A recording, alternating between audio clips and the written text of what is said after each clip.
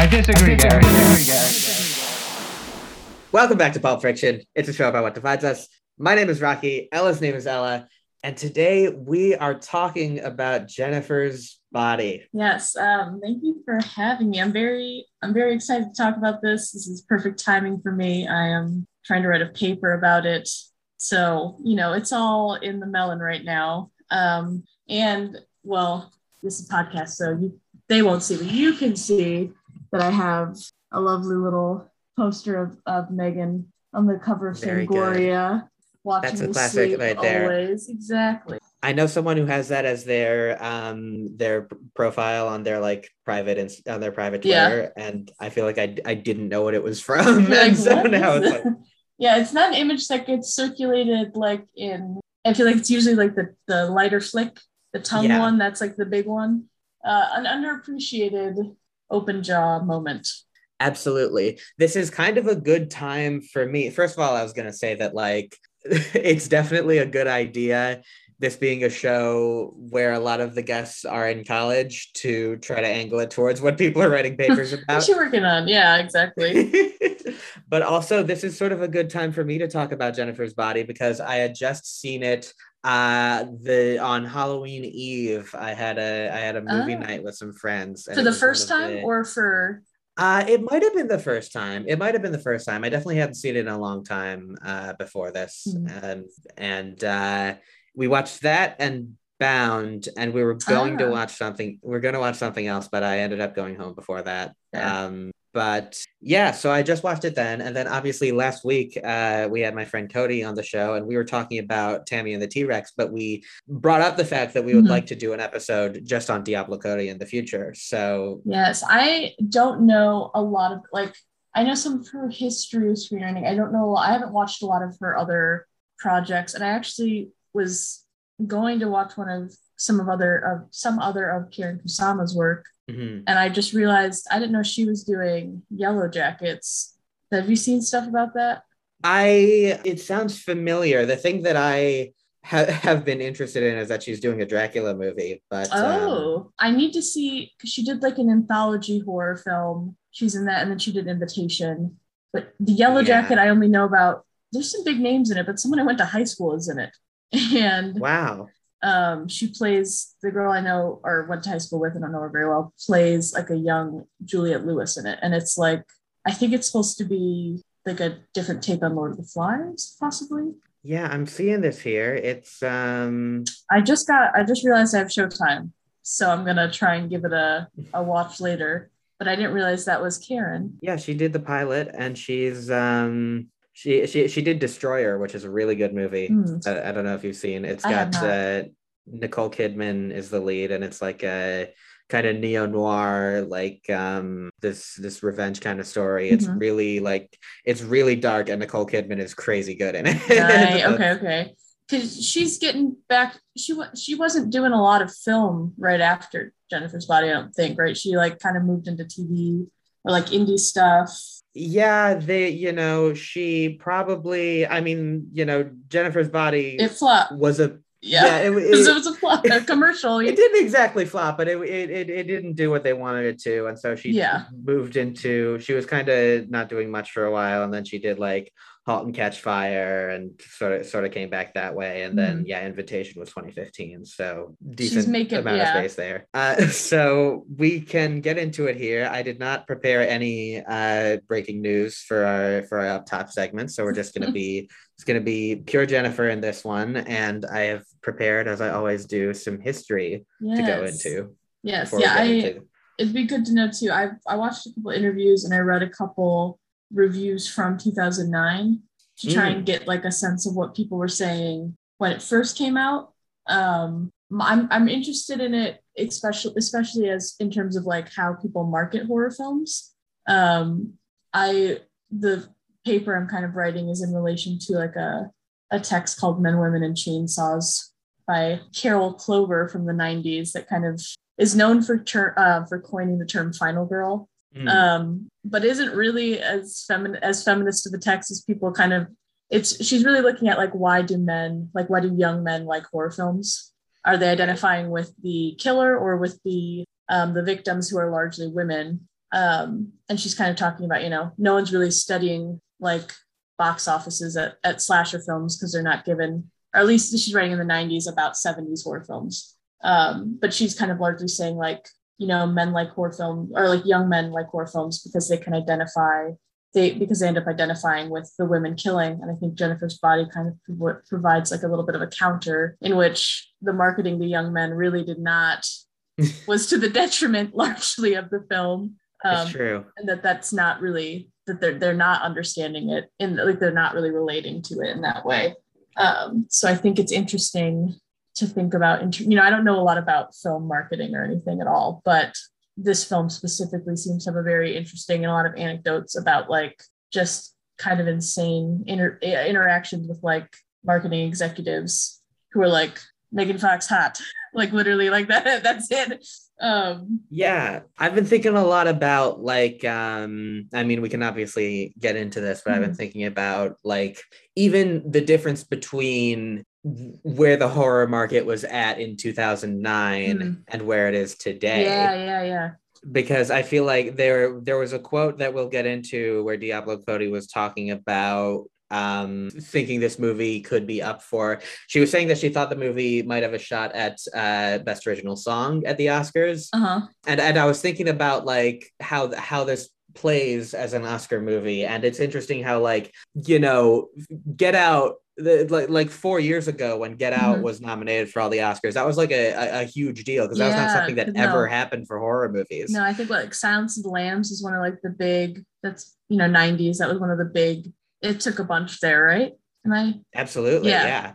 In our Silence of the Lambs episode, we talked about some of the reasons that was able to happen. But even in the past few years, just I think part of it is because horror is sort of the only space where people are getting a certain platform to make original movies, and like smaller directors could reach wide audiences and make a good amount of money.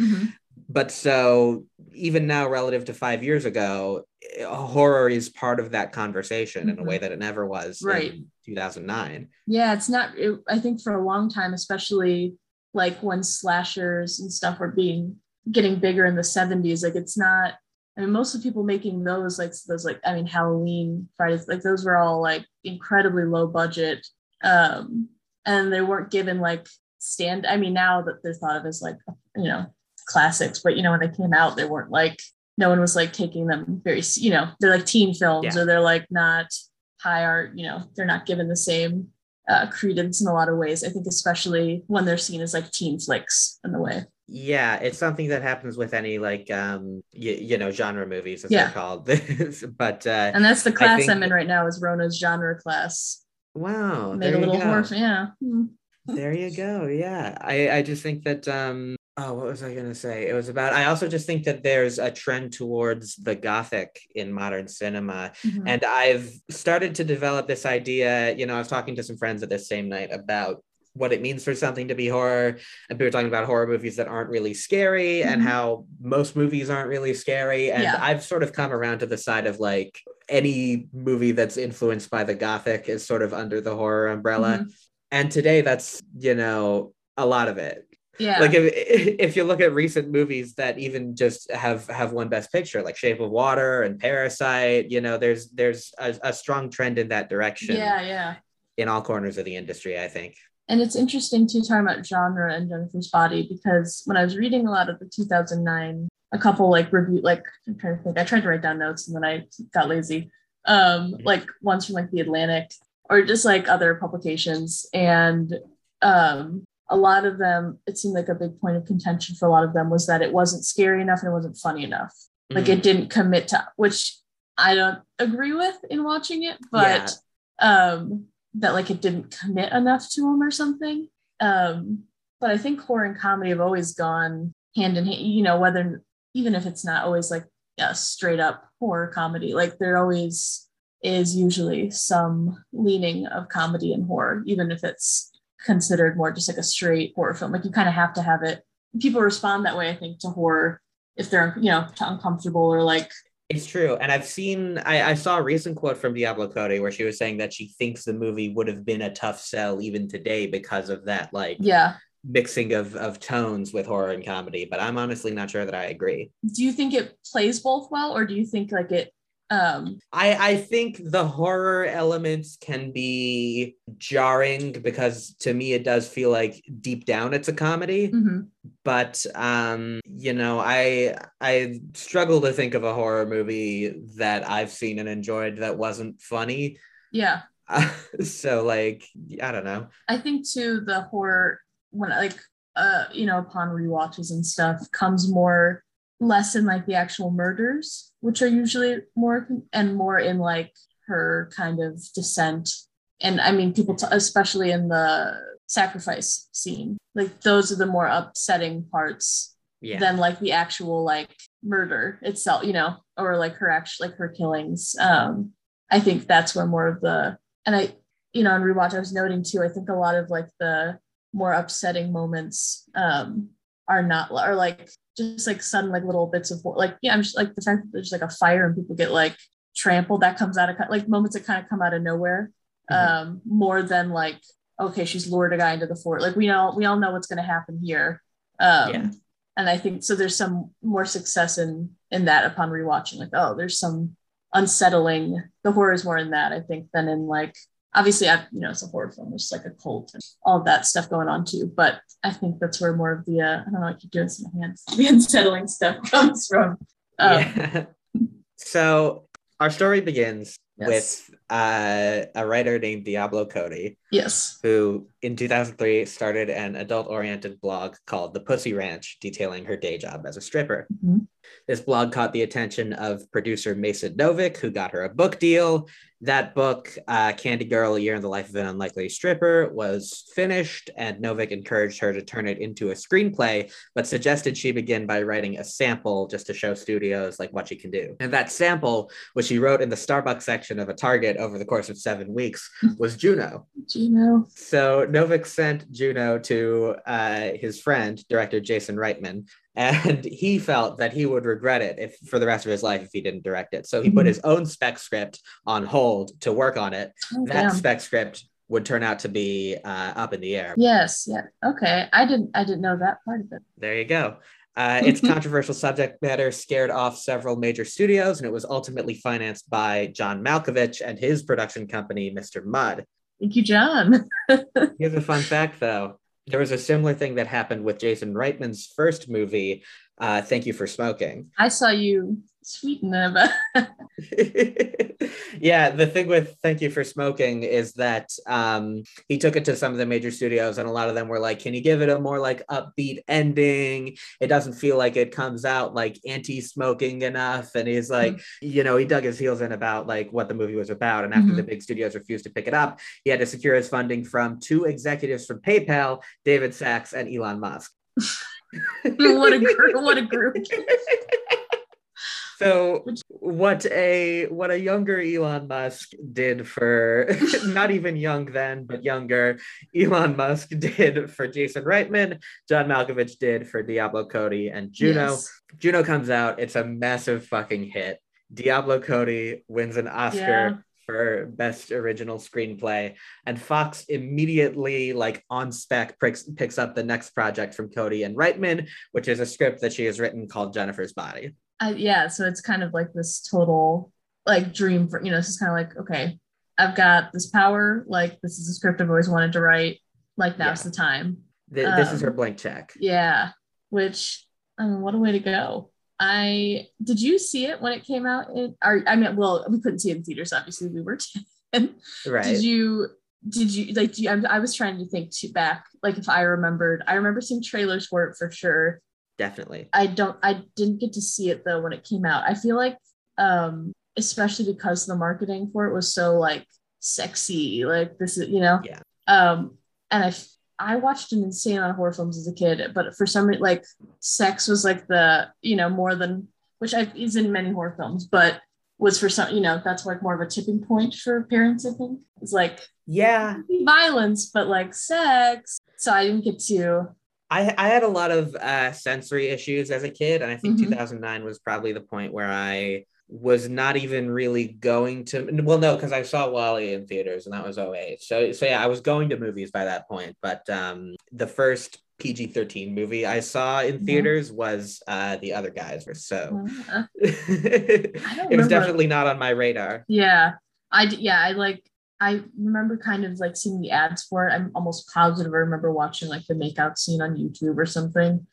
I'm sure, along with like Black Swan, I'm sure that was a fun little game I played in like the middle school computer lab. But I was definitely a little bit aware of it, and I feel like even at the time it came out, my memory of it was hearing from people that like, oh, maybe this is good actually. Oh. Like it's had this slow progress to where it is now, but even though it didn't do well with critics or audiences at the time. I feel like my first memory of it was like, oh yeah, Jennifer's Body. People say that's actually pretty good. See, I feel like I remember hearing people, or maybe not people I knew, but just feel like hearing that it like wasn't a good.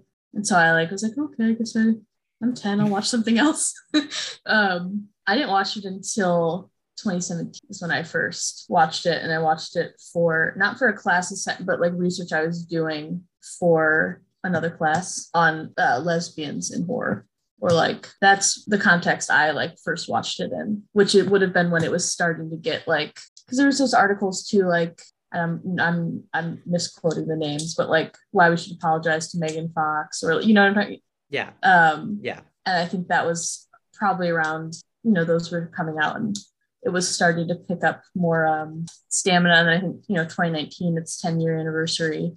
There was a lot of press around it for sure. And kind of now I feel like I see it everywhere. Or I see it a lot online. It was added to the Criterion collection this year or last year. So it's definitely nice. Like it's made it all the way there for sure. Yeah. Did you, I'm trying to think what other little notes I had have you seen the 2019 interview with Diablo Cody and Megan Fox? Seen? I don't know. I might have quotes from it. Yeah. So I think that was kind of one of the first things that I like watched that was like gave me some of that context for the a lot of the stuff that was happening on the marketing end, and then just how like Diablo Cody's career after that. She had some other, what was that? There's one with like Charlize Theron, right? Young Adult, something like that. Her next big one was Young Adult, and I have her whole thing up here. She did the same year as Jennifer's Body. She did United States of Terra. Young Adult was her next movie, and then she did Paradise, which she also directed, and then Ricky and the Flash and Tully, and now she's doing a Madonna movie. Oh, like a Madonna biopic, or? Yes, a Madonna biopic that Madonna herself is involved in. Oh, Madonna's from your area, right? Yeah, She's Michigan. From your neck of the woods. She's from the British part of Michigan. So you like the movie, right? I was just gonna say. I mean, there's a lot more to get into here, but I was just gonna say that it's weird. I definitely feel like by the time I was probably a little early to the Megan Fox reassessment, just because I was in like the Tumblr adjacent communities where people were sort of getting on that train earlier. Mm-hmm. But I don't know. I feel like my vibe with Jennifer's Body was always like, there was never a moment where I was surprised to learn something about Jennifer's Body, But I did like it. Like I said, I don't remember if this, a couple weeks ago was the first time I actually watched it in full. Certainly the first time that I recall. But I like it a lot, and I have a lot of thoughts on it that we're gonna get into. Let's dive into it. Like I said, Jason Reitman was going to direct Jennifer's Body. That was part of the initial deal with Fox, and then. Yeah, and then he exited that to work on Up in the Air, and he replaced himself. He was still on as a producer, but Karin Kusama, who had previously done Girl Fight and the Aeon Flux movie with Charlize Theron, who was then in Young Adult. Yeah. Diablo Cody describes how she intended to play with the two-sided representation of women in horror.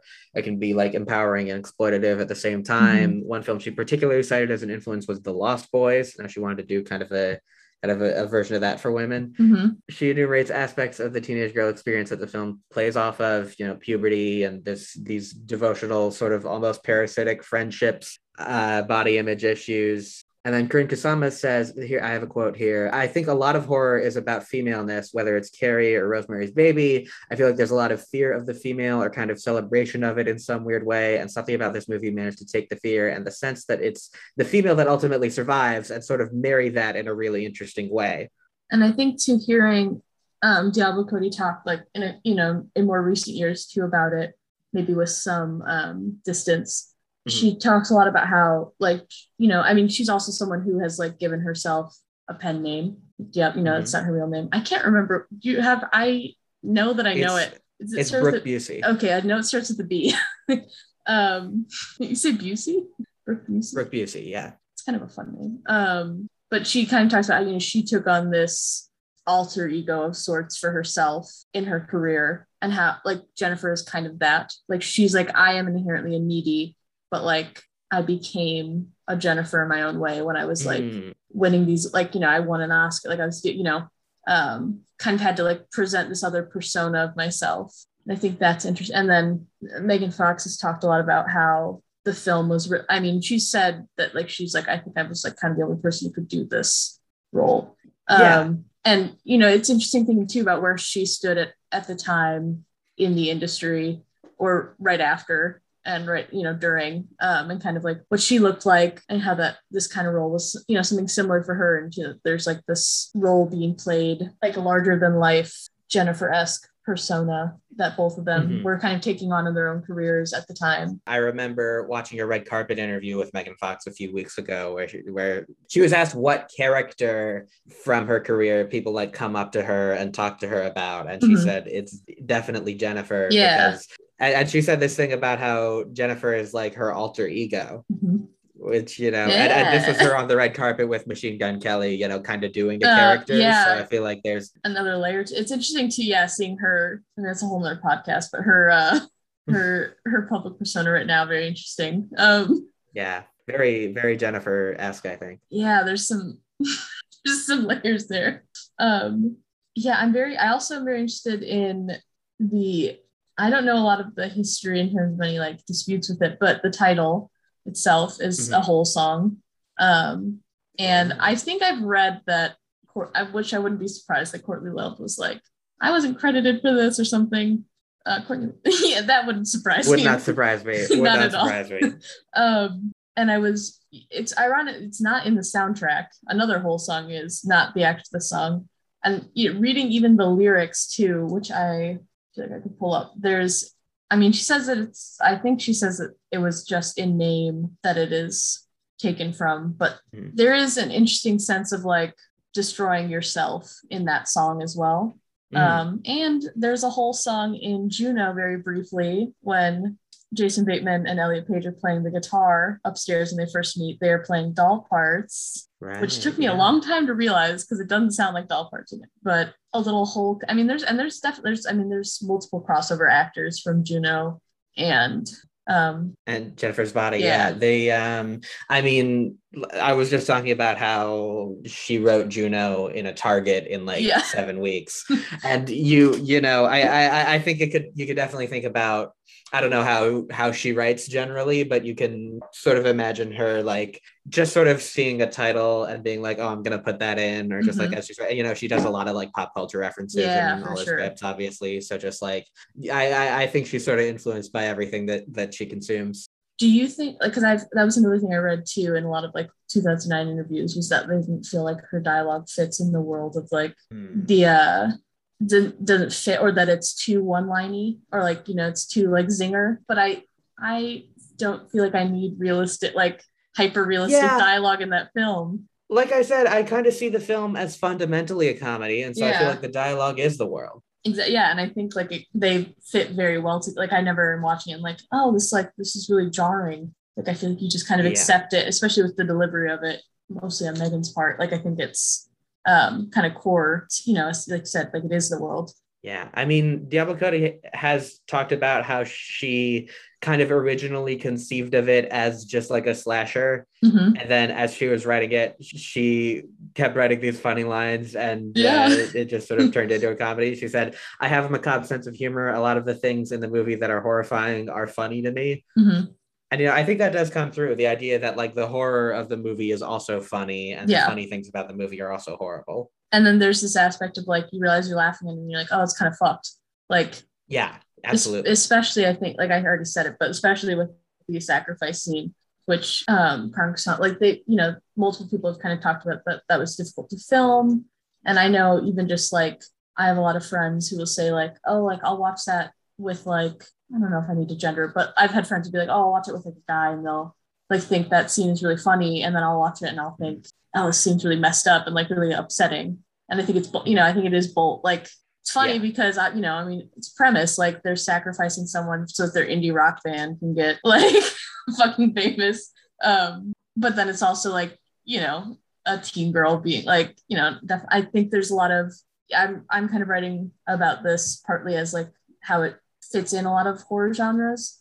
And rape revenge is an interesting horror genre that doesn't get, I don't know like an insane amount about it, but it's one that's usually deemed pretty lowbrow. So like, I Spit on Your Grave is kind of like the big rape revenge film being mentioned. I think you watch the Sacrifice, and there's there's allusions throughout, or not even allude. I mean, it's reference like, are you going to assault me? Are you like, and then with Needy's Revenge, and there's definite elements of the rape revenge in there, along with the occult and with the slasher. Like it really does.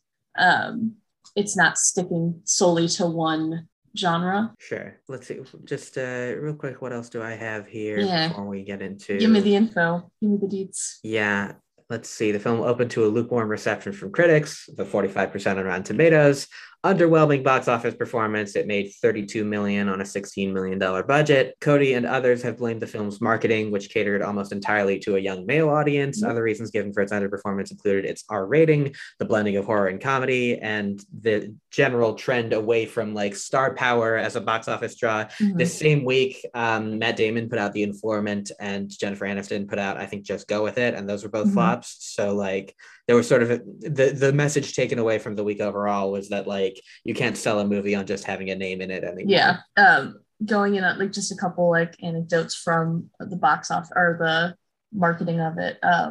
Diablo Cody said a couple times that she has one of the like test screening response cards saved in which someone wrote needs more boobs, but it's spelled MOAR. And then boobs are spelled BEWBS, which takes me way back. Oh yeah, what a time! And you're like, oh, it's more boob. And is it Karen or what is it? Oh, I've been saying Corinne, but it could definitely be Karen. I've heard both, and I don't know which is the correct one.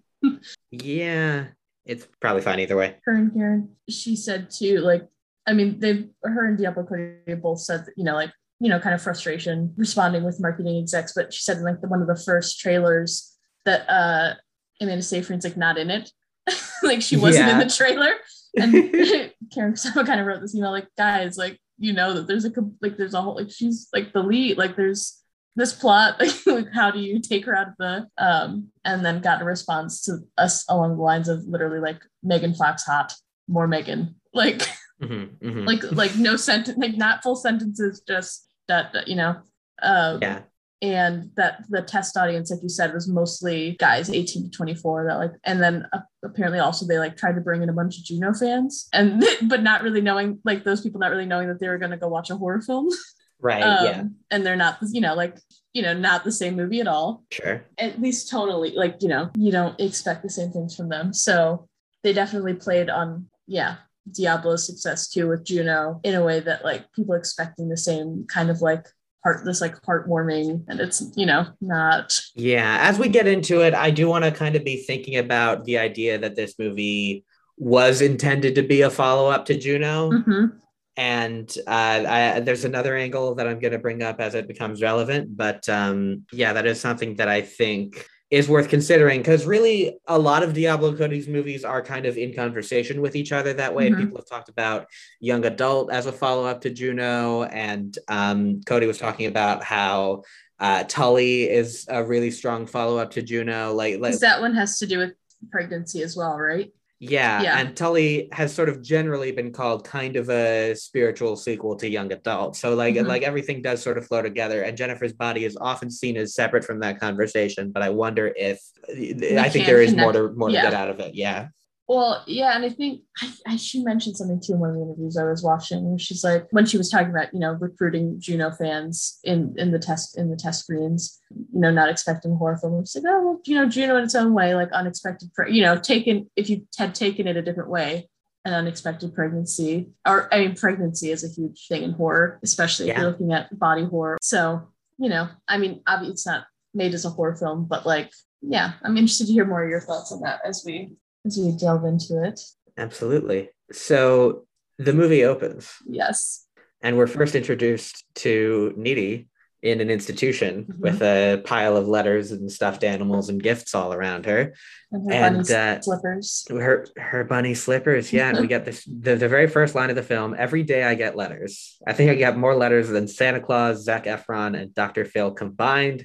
I'm kind of the shit. I've thought, especially in rewatching more recently, the opening is very interesting to me, especially as it goes on, because jumping ahead just slightly and then we can go back, so that's our first introduction to Needy. And then moving into our first introduction to Jennifer, I think the way we see her the first time is very interesting because she's framed as a victim. Like she's being like stalked or watched in her room by Needy. She's like physically kind of, she's like kind of scabbed. She doesn't look well. She's like lying on her bed. I love the shot too because like the Fall Out Boy poster in the back, I don't know, it feels very nice. So it's very interesting to me that this film starts with Needy being presented in a very different way, in a very different light than she exists for most of the and kind of the same with Jennifer, that she is almost presented as like a victim or as like someone, like she feels like from a lot of the shots, like from her being watched from her bedroom, like she's about, she's attacked. Like we know it's not the full picture, there's more going on, but this kind of role reversal that is happening right away. Yeah, the first we get, the first we see of Needy, and Needy is our protagonist, but the first we see of her is that she's really popular and confident, and she is locked up. And violent, and violent. I mean, powerful, like she's aggressive, she's, confrontate, Yeah, and we, she gets pretty quickly too. I wasn't always like this, but it sort of sets us up to almost think that, even rewatching it, it sets us up to think that her whole experience throughout this movie could be seen overall as a positive. Like she, grew from it you certainly gained a lot of confidence from it. And I know you're in prison, but you seem or you're doing great. Doing great. She's about to break out in a few minutes after when we see her. So like, she's feeling good. But it's interesting to think about. I look back on it and I'm like, she's getting letters. Because it's the assumption then that she has been like, you think like they've associated that she's responsible for all the murders. I'm assuming would be the assumption, because they don't ever really address that, and it's not really an important thing. But like, I wonder if that is sort of my assessment. I mean, in the end, she's caught killing Jennifer. But I guess sometimes murderers, have fans. That is something that happens in real life. Or she says it's a lot of people like praying for me, right? Or telling her to pray. Yeah. Yeah. I wonder if it's like it feels like there must be an element of people thinking that she's innocent or she's some kind of hero or martyr, even though it would seem that the idea is that she did kill Jennifer, but I don't know. The only way that I kind of make sense of it is that she's become popular for some reason, that people are, maybe it's her loss and the fact that she's so connected to the tragedy, which we'll get into. Yes. But yeah, it is another little interesting little thing that she seems to have a lot of fans. And another interesting, just casting wise, Amanda Seyfried as Needy, she would have also had a pretty, Mean Girls, and it's a couple years earlier, but like, she would have also had is Mamma Mia's later? Mamma Mia's right around. Yeah, Mamma Mia's the same year. She had just done, she got big off Mean Girls, and then she got a few big TV roles from that, and Big Love was the show that she was on that she like got a ton of acclaim for. It was basically off of that she got Solstice and Mamma Mia and Jennifer's Body all at once. So she's also was kind of on the the up and up. Yeah. With Megan Fox, I mean, Transformers came out in July of 2007 and she was cast in this in October of 2007. Yeah. And then all the Transformers downfall was like not long after this, right? Her being pulled from the third. Yeah, the second one came out she in quit. 2009. So and she quit after the third one. Yeah, so it adds up. So yeah, just an interesting, I mean, like you said, also the star power thing wasn't really working as a pull though for moviegoers or like as a main marketing. Yeah, and when you think of like, certainly Megan Fox was marketed as the star, and I think it made sense to give Megan Fox her own vehicle at this moment. I wonder if giving her a different kind of vehicle might have meant different things for her career. Because, I mean, you know, horny young dudes were part of her fan base for sure, and they were trying to market this that way, and it really wasn't there. But right. I think maybe whatever she had done would probably have been marketed that way. And that was just kind of where she was stuck at in the industry at that point. Absolutely. Yeah. So we start off with this. And we don't know anything about her power yet, though. Like, she's powerful, but not supernatural at this point. She's still... Yeah, she's got scars on her body. She's got a photo of Chip by her window. She talks about how she prays, but it doesn't seem to help. Mm-hmm. The quote is, nobody comes back, nobody gets off the cross, which is very meaningful now that I think about it. But she sucker punches an orderly and gets put into solitary confinement. She says in voiceover that she used to be normal. And the quote is, but after the killings began, I started to feel, I don't know, loose around the edges or something, which is interesting in its implication that something changed about her as soon as the killings began. And not just the change that we know or that is to come with Jennifer. Yeah, just something to think about there. And then a song plays over the loudspeaker on a rewatch. It's a Muzak version of Through the Trees. Yeah. I love watching this back and just seeing how Through the Trees is in like every fucking scene, and it makes you by the end of it be like, oh my god, I want to fucking strangle someone. The movie's got a good soundtrack. It does. And I have some great quotes about that, actually. I love Diablo Cody, and she has so many great lines. It's interesting because that moment of 2009 to have all these pop punk acts on the soundtrack, it's like a year later that doesn't work. No, yeah. And to have like Panic! I mean, New Perspective is just for the soundtrack, right? Yeah. Toxic Balance. I mean, there's a lot of like we did Burlesque to one of them. We did to Cobra Starship, their little ditty in it. And then of course there's also still Hole and some other like Diablo Cody's like 90s her music taste there. Yeah, I think it really, it can sort of be seen as the like closing chapter of that 2000s like emo era. Yeah, what an era it was. Yeah, glad it got it. Yeah, we see, you see the Fall Out Boy poster very prominently, not too far into the film. The rumor has always been that they tried to get Pete Wentz for the lead singer role. Like they wanted him for the for Adam Brody's character. Yeah, I can. What? Okay, this is dumb on my part because I know I recognize him. What else is Adam Brody in? So at this time, he was known for his roles in Gilmore Girls and The OC. He's done a lot since then. He was really good in Shazam. He had a minor part in that, but I'm trying to see, like, he's one of these guys who's just always showing up and shit. And kind of random, yeah. Yeah, he was also in Thank You for Smoking with Reitman. Okay. He was in Mr. and Mrs. Smith, connection, Ready or Not. Like, yeah, he's all over the place.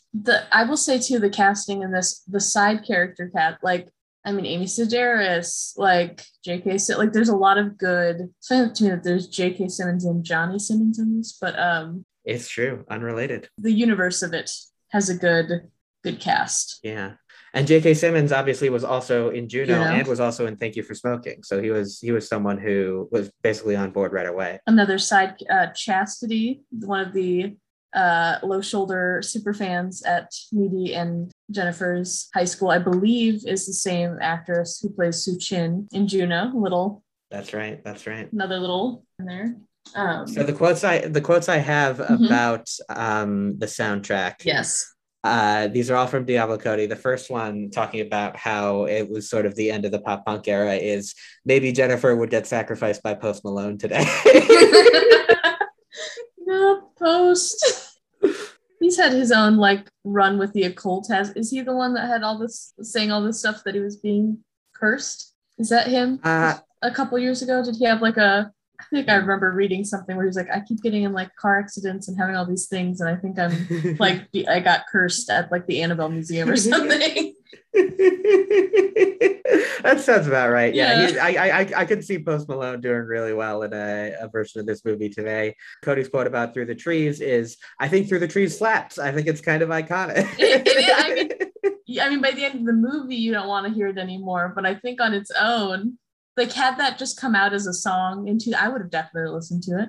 It would have. Yeah, she talked about the idea of maybe putting it out as a single as part of the promotion. And she also said the line about the Oscars that I was talking about was, I honestly and sincerely thought that we might be in Oscar contention for Best Original Song. And I was licking my chops because I wrote a lot of those lyrics. And then nothing. Crickets. Bullshit. Who won it that year? Let me see. Let's give a gander who the competition was. Let's see. It looks like it was the song The Weary Kind from Crazy Heart. And the other nominees were 2 songs from Princess and the Frog, a song from the French film Paris 36, and a song from Nine, the Rob Marshall musical Nine. Oh, I thought you're talking about... There were 2 movies called Nine in 2009. The animated, like, sack doll thing. Yeah. That was a contender. Yeah, there were You're talking about the Fellini with Yeah, this is the Fellini one with Fergie and Penelope Cruz. Yeah. Definitely, I would have liked to see that go to Through the Trees. Yes. And getting back into the film. Yes. Flashback to where most of the movie takes place. She's from Devil's Kettle, Minnesota, where a waterfall contains a mysterious hole from which nothing returns. Or actually, things do return, as we find out. We just don't know yet. We just don't know it yet. Yeah. And we get this horror movie footage of Jennifer's house, which has a tire swing in the front yard and a horse in the backyard. As everyone's does. Yeah. And then, this kind of peering in as she's like vacantly on bed watching exercise workout video. Workout video. And we're getting like close-ups on her, like kind of deteriorating. Like, she doesn't look good. She's her skin's off, like there's something off about her already. Yeah, for me, like watching it the first time and even watching it over, just like I didn't get the impression right away that she was like in bad shape, just that she was like, I don't know, maybe depressed and just lying down in bed. Perky. Yeah, she's not perky enough. Just, which is an interesting contrast to the image that she fades into, which is her like very upbeat and doing her color guard. Yeah, we see we get these yearbook shots that establish in quick succession that she's a cheerleader, that Needy works for the school paper, and that Chip is a band guy, even though that's not mentioned specifically. It's so interesting to me how in this voiceover that Needy does, she does not reference Chip like at all. No. She doesn't introduce him. But he's there. She's like, we were our high school yearbook pictures, but like she's not really talking. So, he's shown, but she's not giving him. Yeah, and in the first scene where she talks to Chip, you sort of don't even know that they're dating until they kiss, and then you're like, oh, okay. Okay. Whereas the first time she looks at Jennifer and then immediately gets made fun of, like, yeah, you guys are totally Chastity. Yeah. Chastity breaks that trance to call them lesbian gay. Yes. Yeah. And just completely mock them. So like, I mean, like we know from the start, like this is the relationship we're following. Chip and Needy's is definitely a piece, a significant piece throughout, but Jennifer and Needy is always the... Yeah, and there's always an interesting kind of emphasis on Chip, even in that introduction where like this going through the yearbook photos, and then it stops at Chip's photo, and that's what takes us into the actual he's always scene. He's always a piece of it, even if he's not being like explicitly. I mean, like you mentioned earlier, like there's a lot of this kind of teenage girl friendship that's like slightly parasitic, like it's not sort of obsessive, and especially with Chip, like there's this like there's like more of like a casual jealousy within that he takes up Needy's time at the beginning, And then also just the sense of like Jennifer needing to have everything that Needy had, or, like he's kind of this, like, there's a little bit of a tug of war at times with Chip in like who is getting his, or not who's getting his attention, but like his relationship to Needy is always a point of contention for Jennifer in some ways. Absolutely. He's definitely an interesting character in the film that doesn't really get brought up a lot when people talk about it. And I haven't even, like, even in mentioning how important he is, I haven't thought about what he really means for the movie's message. Yeah, exactly. But so Jennifer invites Needy to the Low Shoulder show. Mm-hmm. The lead singer is extra salty, she says. The salty thing, it's kind of cute how I feel like part of the reason that even though it feels of its time in a lot of ways and sort of intentionally so, it doesn't feel like it's trying really hard to be hip, because Diablo Cody just sort of invents slang that never existed. Yeah, exactly. She's not using like what we would have been saying, and I'm trying to think what we would have been saying in 2009. But she's not using that. It's definitely her own, but it does feel like it fits. Needy is getting ready. Yes. And she's putting on her rock outfit. Chip says you can see her womb, which isn't... Which is really good. She doesn't know who Phil Collins is. Yeah, she doesn't know who Phil Collins is, but Jennifer would be interested in him if he was Phil Collins. Needy says salty means beautiful, and Chip says, well, then you must be soy sauce, babe. Babe. Jennifer and Needy have this great, like, when Jennifer shows up, they have this, like, the push fight, and they're gets really aggressive. Yeah. Yeah, it ends with Jennifer saying "fuck you" and slamming her against the door. I mean, and then that's of course the very famous "It smells like Thai food in here." You guys been fucking? Yeah. That's a classic. As we all talk. Yeah, I'm always saying that. Chip says that everyone at Melody Lane has a mustache, which is really good. And then yes, we do go to Melody Lane. See, something I wanted to bring up, because I think it's someone else is in this film who people forget is in this film but is big right now, Chris Pratt. If we want to talk about a role that Chris Pratt played that's probably just very close to Chris Pratt as a person, maybe it's this like wannabe cop. Yeah, a pretty good, even though it's just the one scene, I think he sells it. I think he's a funny pick for that part, and I think like there's sort of a brilliance in putting him there. This was like early Parks and Rec era, so it was pretty much an unknown when he was doing this. Yeah, exactly. But I definitely think he's fitting. He's Jennifer's cop boyfriend who is not fully a cop yet, but is getting there. Yeah, we can leave Chris Pratt to those roles maybe. Hey, he's good at it. There's also the foreign exchange student Ahmet. Yes. At Melody Lane, I who becomes important. Diablo Cody is. Am I insane, or is she the bartender? Oh, I don't think I got a good look at the bartender. I think she is. I think she's the bartender. Low Shoulder. They're from the city, and we don't. The ubiquitous city, yeah. Yeah, I think at the end when she tells the driver that she's going to Madison, I think that's to say that Madison turns out to be the city. Mm-hmm. But in this moment, it's just like the city. Yeah. And we're in Minnesota, right? Minnesota. We are in Minnesota. Yeah. Jennifer offers. Okay, so yeah. So Jennifer's flirting with Nikolai. She offers him this really awesome 9/11 tribute shooter. It's red, white, and blue, but you have to drink it really fast or it turns brownish. Not the 9/11 tribute drink. Yeah, this is the thing that I kind of want to keep in mind going forward, and I'll maybe talk about it more at the end.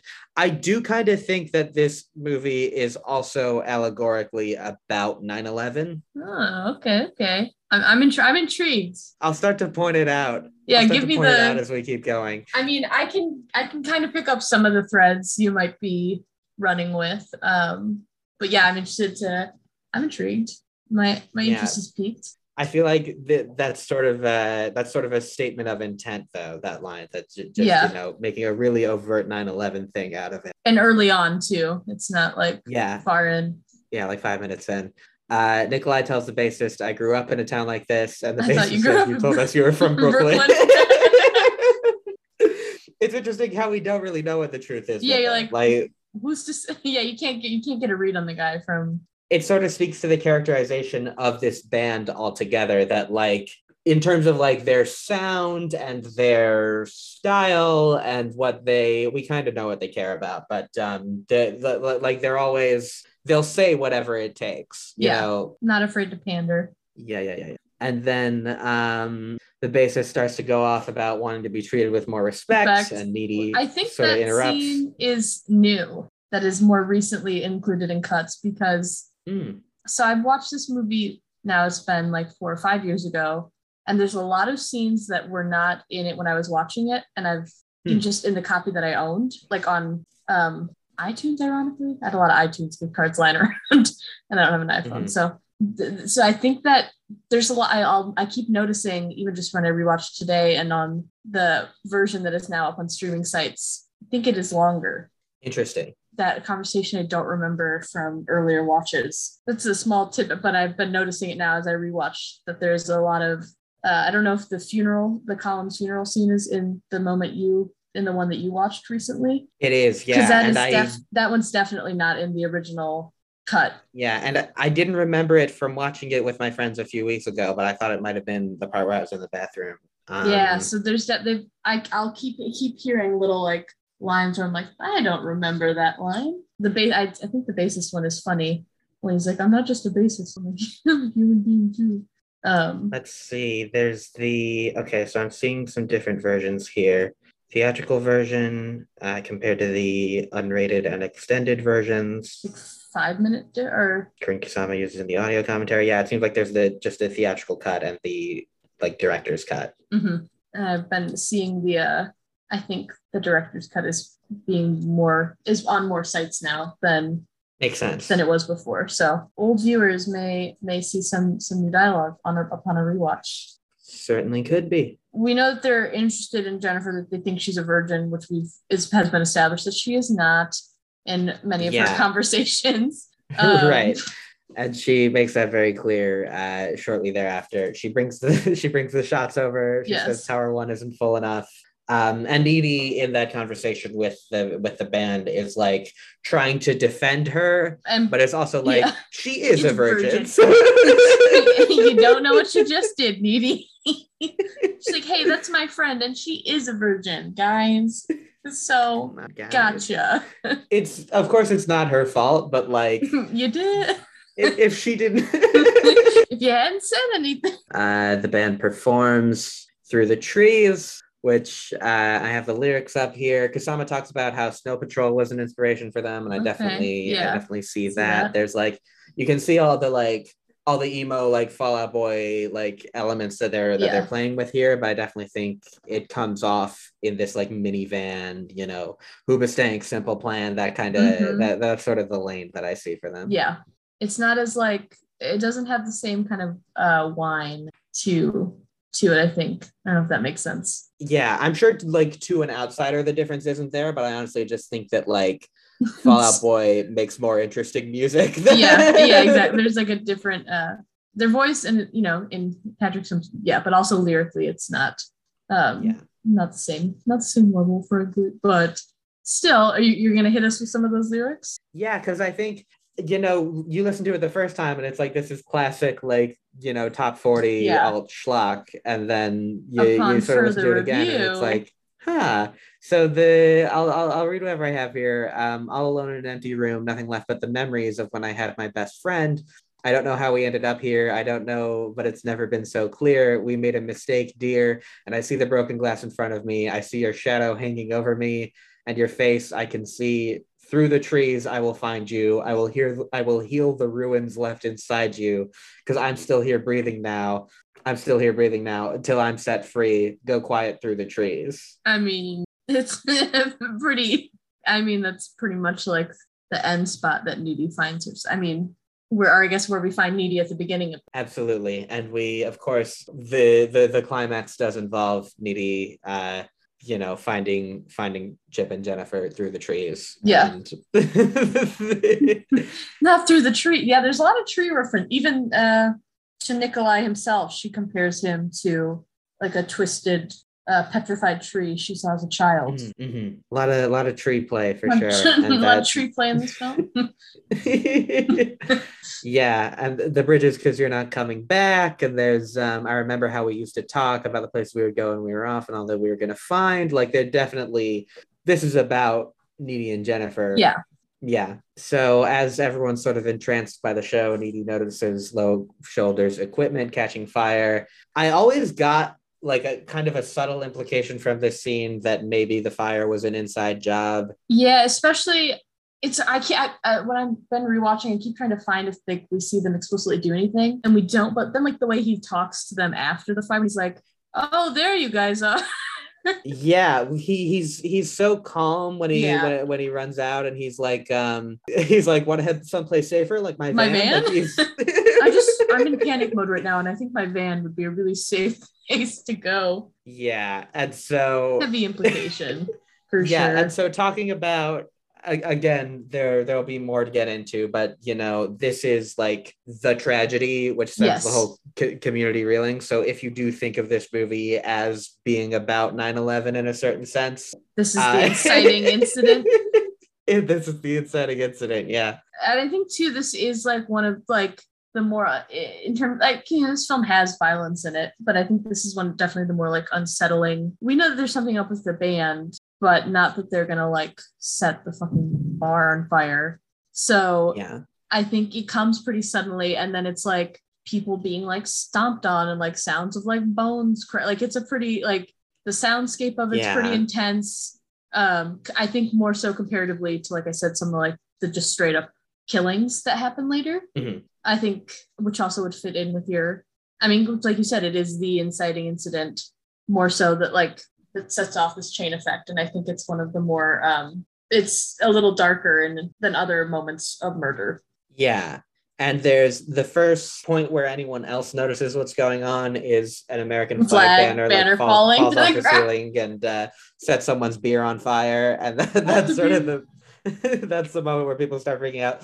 There's the guy who's like fully on fire outside is definitely like they keep cutting back to him and it's like, oh my God. He's just like, yeah, this man's just like, you see someone like straight up being like trampled by a crowd. And I'm assuming, I don't know if you're bringing it up now, but I'm assuming you're going to bring up in your point, Ahmed.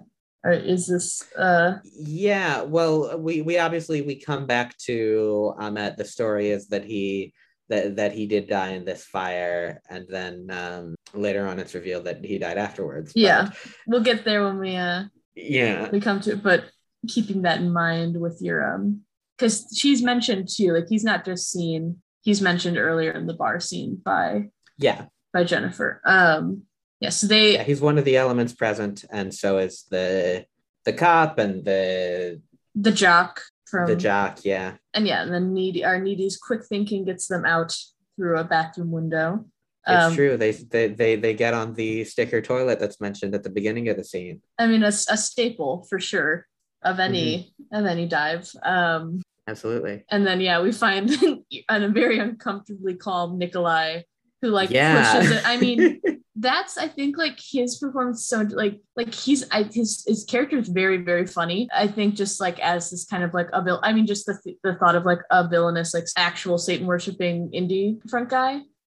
Just in general, like as the kind of villain as a villain for the story, but also like just then the things he does, or especially like knowing like things about like, the indie scene, 2000s, like Warped Tour, the kind of notoriety for like not good behavior.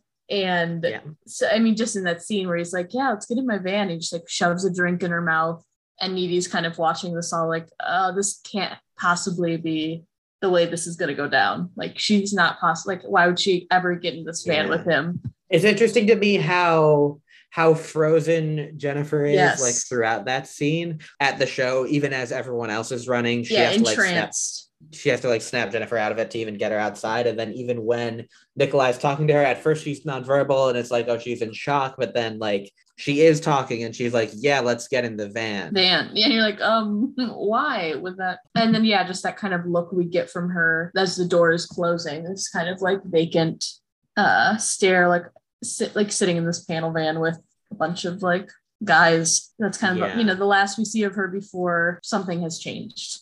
Last we see her as Jennifer. She the two other things that I wanted to point out that I had forgotten about are in the scene where they're talking about going to the show. This is the first time that Jennifer says she's gonna like cross her out. Yeah, and when they're at the lockers. Yeah, when they're at the lockers, and she says, and Needy says she doesn't want to go. Then she's like, "I'm gonna cross you out," and then they both get crossed out at the place. They get X's put on their hands. Yeah, and yeah, the crossing definitely keeps. It's like a steady all the way up into the final fight. Sure does. You could even point to the actual cross. That's one of the things that Needy gets in the mail at the beginning. And she's doing like what's that called? That craft called like Jesus's eyes. I don't know, where you're like wrapping the yarn around a cross. Right. Yeah. To make the diamond pattern. And like you said, she mentions no one gets off the cross. No one gets off the cross. No one comes back or something. Yeah. It's always there. Needy runs home, calls Chip, tells him what happened. Chip says, "You're okay, right?" And then, she's freaking out about Jennifer, and Chip says, "Who cares about Jennifer and those douchebags? People just burn to death." And as they're talking, the doorbell rings. Yes. And there's already been kind of this established, like, there's a moment pre-concert when Chip and Needy are hanging out, and she's like, "She's here." It's like, oh, like, how do you know that? It's so freaky. Like, they have this, there's a bond. A connection. Yes. Yeah, this scene I think this is when the tension of the film, I think this is where we start to get a little bit more of like horror editing and like her like going to the door, there's no one there, there's Jennifer's sudden appear, the tone starts to shift in certain ways. There's really like 2 or 3 like completely horror styled scenes in the movie, and this is one of them for sure. Where she's on the phone with Chip, going to the front door. Nobody's there. She goes back inside, hears a sound, checks the closet, no one's there, goes to the kitchen, no one's there, the faucet's dripping. And then finally we get the only like jump scare in the movie of Jennifer dripping with blood, sort of smiling. This very like discomforting, not talking though, not saying anything. She smiles and then she raids the fridge. She devours a whole turkey. The Boston Market turkey. She barfs pharaoh fluid and shrieks like a demon. Classic stuff. And then she talks. That's the thing. There's so many moments in this where Jennifer is like I was saying before, where she's like completely nonverbal and you're like, oh, she's in shock. And then she'll just say something. And you're like, what? Yeah. And this one, the thing that she says is, "Are you scared?" And it's so interesting. Even like, this is when she presses her against the wall again, right? Yeah. And just even as later in the movie, when Needy is like reading up on the occult and thinking that she's been possessed by a demon, and like you start to see her in this typical sort of horror villain way, and then we'll get to it, but they just like have a conversation where Jennifer tells her everything that's going on. there's no like. Yeah, it's interesting because she does have these moments of like, oh, like I'm gonna research, gotta find out the answer. And Jennifer's like, yeah, this is just what happened. Exactly. And I think too, this is like you mentioned the like kind of play fight they have before that gets a little aggressive, and then again we have her kind of pressing Needy against the wall, but obviously much more aggressively, and now she's covered in blood, and it's like both erotic and. Like, is she gonna kill her? Like, what, like, is she gonna hurt her? Yeah, she ends up. Does she actually bite her in this scene, or is she just about to? No, I think she's just about to. Because we can get to it later, but when she recounts the moment, she says something like, "I wanted to kill you, but like, I just couldn't. Like, I couldn't hurt you." And she kind of just leaves suddenly, and Needy is left like, with this like disgusting vomit, sticky, not of this world. Mess. Yeah. As we hear faint police sirens in the background, and then cut briefly to the cops sort of investigating the wreckage of Melody Lane. That cuts directly to a lamb fetus in a jar in the science class. Yeah. And then we sort of pan over to girls gossiping about the incident, and one girl says she's not even speaking, and the other says it's called post-traumatic stress disorder. My dad was in Operation Enduring Freedom, and he totally stopped talking for like months. Is this another little chestnut, just a little bit? Something else, just, that's something to keep in mind. These girls are talking about how she's probably traumatized from Melody Lane, yes. But actually she's thinking about hers and Jennifer's childhood. Mm-hmm. We get this flashback of them in the sandbox, and Jennifer like pricks herself, and Needy sucks the blood mm-hmm. out. And Jennifer comes into the classroom, right? Suddenly, not at all like she was last night, covered in blood, and she looks great. Nothing going wrong for her at all. Very noticeably, she looks very good. She says, Needy says, people died, Jennifer. It's all over the news, like national news. And Jennifer says, anybody that we know. And then Needy says, we know everyone, which is interesting. And then Jennifer says, sucks to be them, I guess. Yeah, Jennifer is completely, this tragedy that has affected everyone and continues to affect everyone for months. Jennifer is totally apathetic, does not care about it at all. And I guess it's interesting too, because obviously we know that something has changed like significantly with Jennifer, like something has happened to her, but it's hard to gauge how like Jennifer pre-tragedy would have responded, because a lot of her, like a lot of her dialogue is very much the same way she talks. Yeah, and there's a little bit more like she's not as mean to Needy in the earlier scenes. Like there's a little sense that they have a respect for each other. Whereas it's not present really. Yeah, I would say that's almost the bigger shift, is this like, the comments to Needy aren't like the same kind of playful mean as they were before, and now they're just like just kind of actually mean and more apathetic. Like right after that exchange, Needy says, what's wrong with you? And Jennifer says, what's wrong with you besides the obvious surface flaws? And then Needy's talking to herself, and Jennifer says, don't talk to yourself. It makes us both look like total gaylords. And that's when J.K. Simmons enters.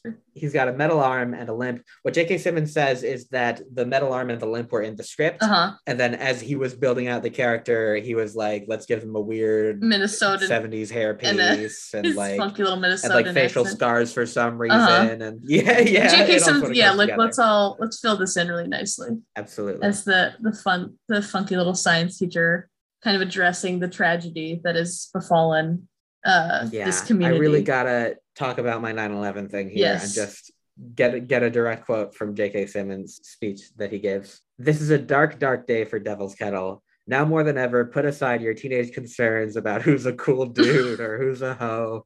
We can't let that damn fire win. And then Jennifer laughs and says it's already won. She's not wrong. And Stalin, like his thick Minnesota who's a cool dude. Yeah. Who's a hoe? And then the next scene is Chip and Needy talking about how like all activities at the school have been shut down because of the tragedy, and how like Needy says, I feel guilty just breathing. And then we are introduced to Colin, our goth BS, resident little emo guy. No Love one's him. Rocking lip rings the way they were in the 2000s. Absolutely. It was the style. It was the style at the time, and he is introduced. I literally watched this like 2 hours ago. I'm trying to think to beat. Colin sort of offers Needy some, support. I'm glad you didn't die, right? I'm glad you didn't die. And then as he leaves, Chips is like, I thought Colin Gray only talked to the dead girls, which comes back later. Yes. I like that Needy's like his writing's actually pretty good. He's a pretty good. Yeah, love that. Love Colin. Shout out Colin. Yeah, and Chip, he starts establishing like his the concerns that Needy is going to have that are going to grow, especially about Jennifer and everything that happened. Chip kind of keeps putting off as like, you just experienced like an insane event and tragedy. Like you just need. Yeah, he'll often say that she needs to like talk to a therapist. Yeah. Like you're very stressed. Like this is all everything that you're experiencing is just a response to this tragedy. Which is going to keep happening. The other thing from the J.K. Simmons scene is Jonas, the quarterback, who is like breaking down in tears in that scene. And then after the Colin scene, we get this really funny shot of like an insanely long dolly with like just metal music, just like not emo, just like straight up like a metal riff. Yeah, some screamo coming out. I love that. Okay, the man who plays Jonas to me looks exactly like human Shrek. And, like in such a fun way. And the actor is just like, the actor seems to just be like a guy who plays football guys. Yeah, fair. Like, that's just what he does. You got to type, you work with what you got. Absolutely. If they ever do Shrek 2 live, though, I tell you that man's got a role. I do love that Jennifer's like, yeah, like I was the last person. Like he's like very upset, like very emotional. And Jennifer kind of comes up and is like, I was actually the last person to see your friend before he died.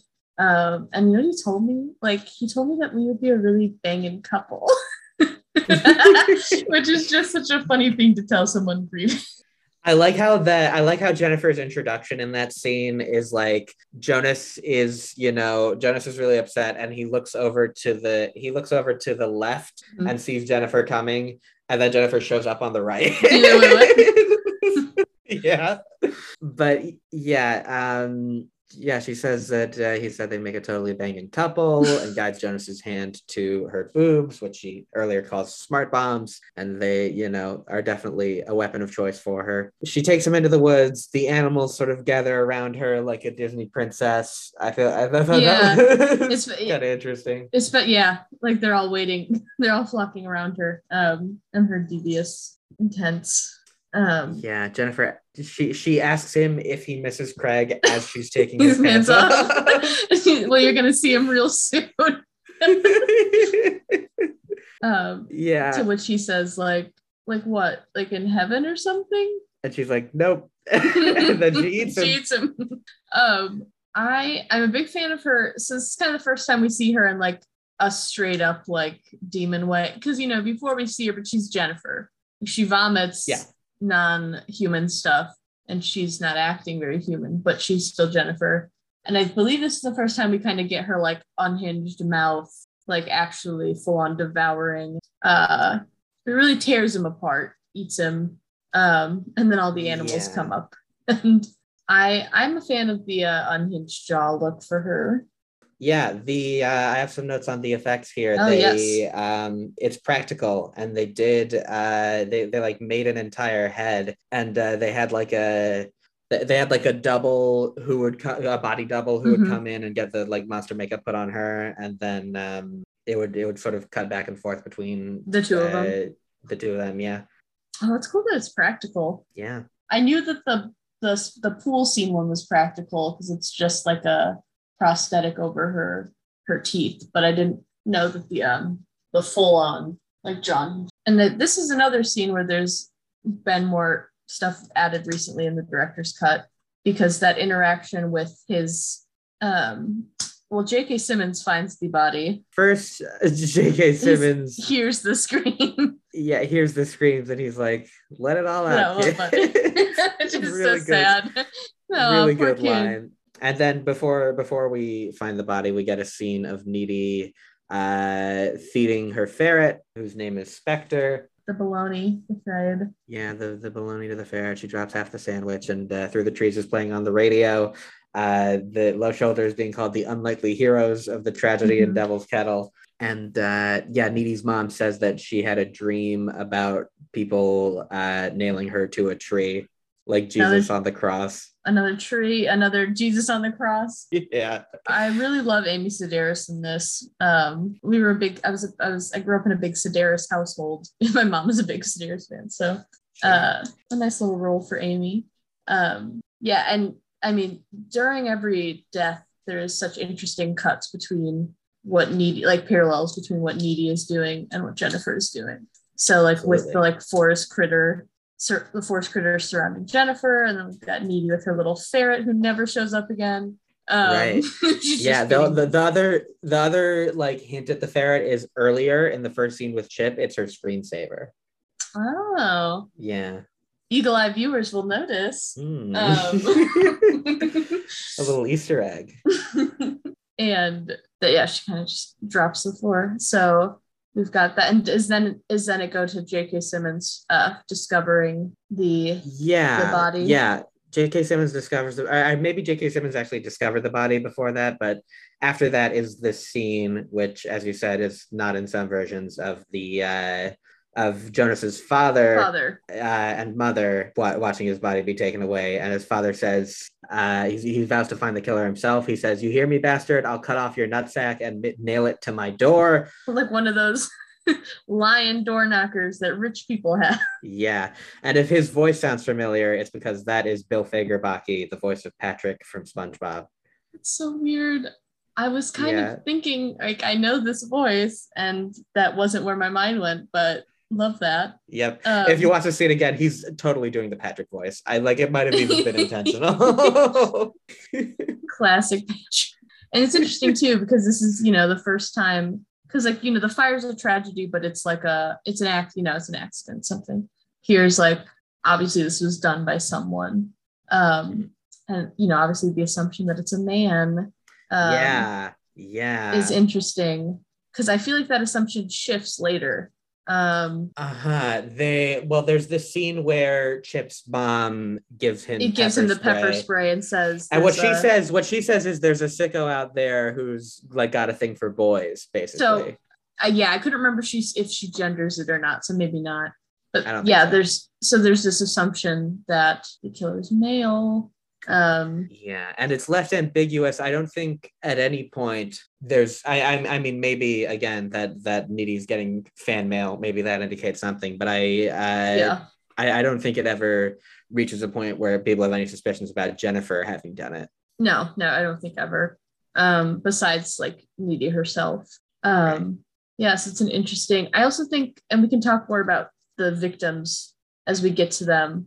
I think it's interesting because, like, when I think about just like as a list, all of Jennifer specifically's victims, I think it would have been really easy to play it as like, like sexually, like men who kind of only want to use Jennifer for her body, and like she attacks back. But all of them are almost sympathetic and not really like obviously maybe Jonah's attracted to her, but he's also like deeply like upset and like more just none of them are really interested in sex with her even. No, she's even I mean, we'll obviously get to the other people later, but none of them are like she's pushing. So I think the victim choice is very interesting, because they're kind of sympathetic in certain ways. I wonder if it's meant to be a reversal of the women who are typically the victims in horror movies. Yeah.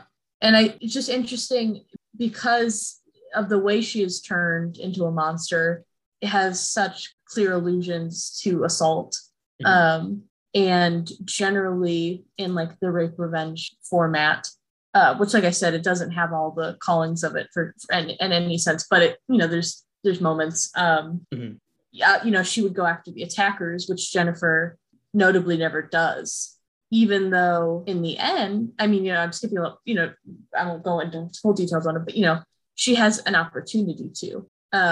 She notably never like tries to actually seek revenge for herself, which I think is really interesting. And like you said, the victims, she does kind of feminize them in certain ways, in that like, it's true. Jonah is like shown crying, like kind of, he's been kind of like a like he's a very masculine looking person, but like is given like this like deep grief and like sorrow. And then like Colin, she makes a joke about how she's like, my dick is bigger than his. And then Chip, who's Chip. Well, I mean, and there's a whole line at the beginning about how Jennifer wouldn't go for drummers, but maybe she'd make an exception for a drummer who was a lead singer, or like just kind of imply like Chip is not the caliber of man. Yeah. And also even before the movie, Jennifer has been cucking Chip. Yeah. Very literally.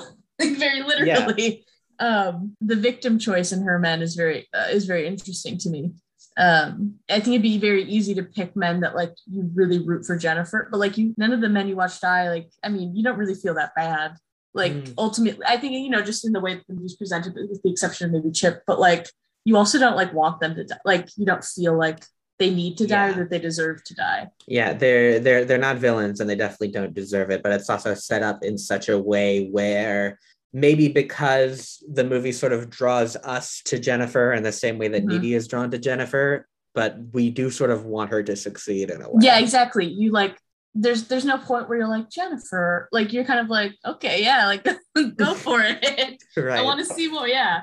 So it's such an interesting, I notice it more rewatching it. And another thing that would have been like such an interesting element if this movie had been marketed towards women, which it obviously wasn't. It certainly was not. So we've made it to death one. Yeah, and then it was interesting to me, you know, the dad is talking about the killer, and then it cuts to Jennifer bathing in the lake, washing that blood off. Which also, like, little note, publicity-wise, apparently there was leaked shots of that set.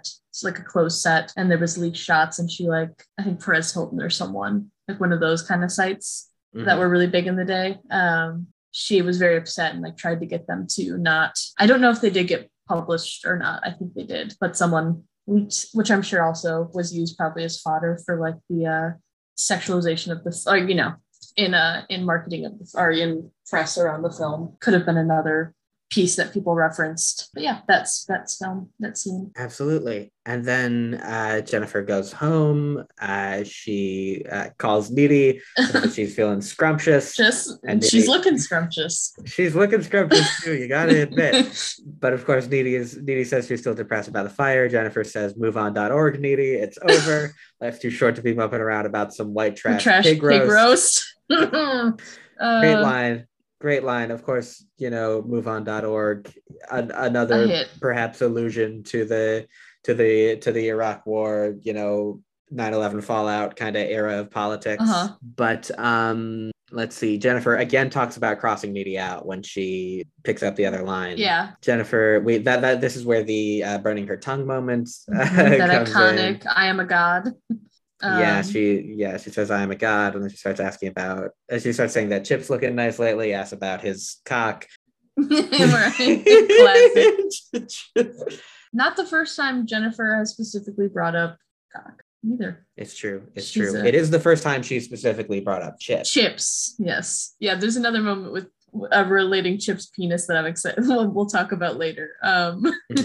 Yeah, I'm having a better day than Jesus when Jesus invented the calendar. Right. Yeah. That's another Jesus reference. Another little Jesus reference, another fun line.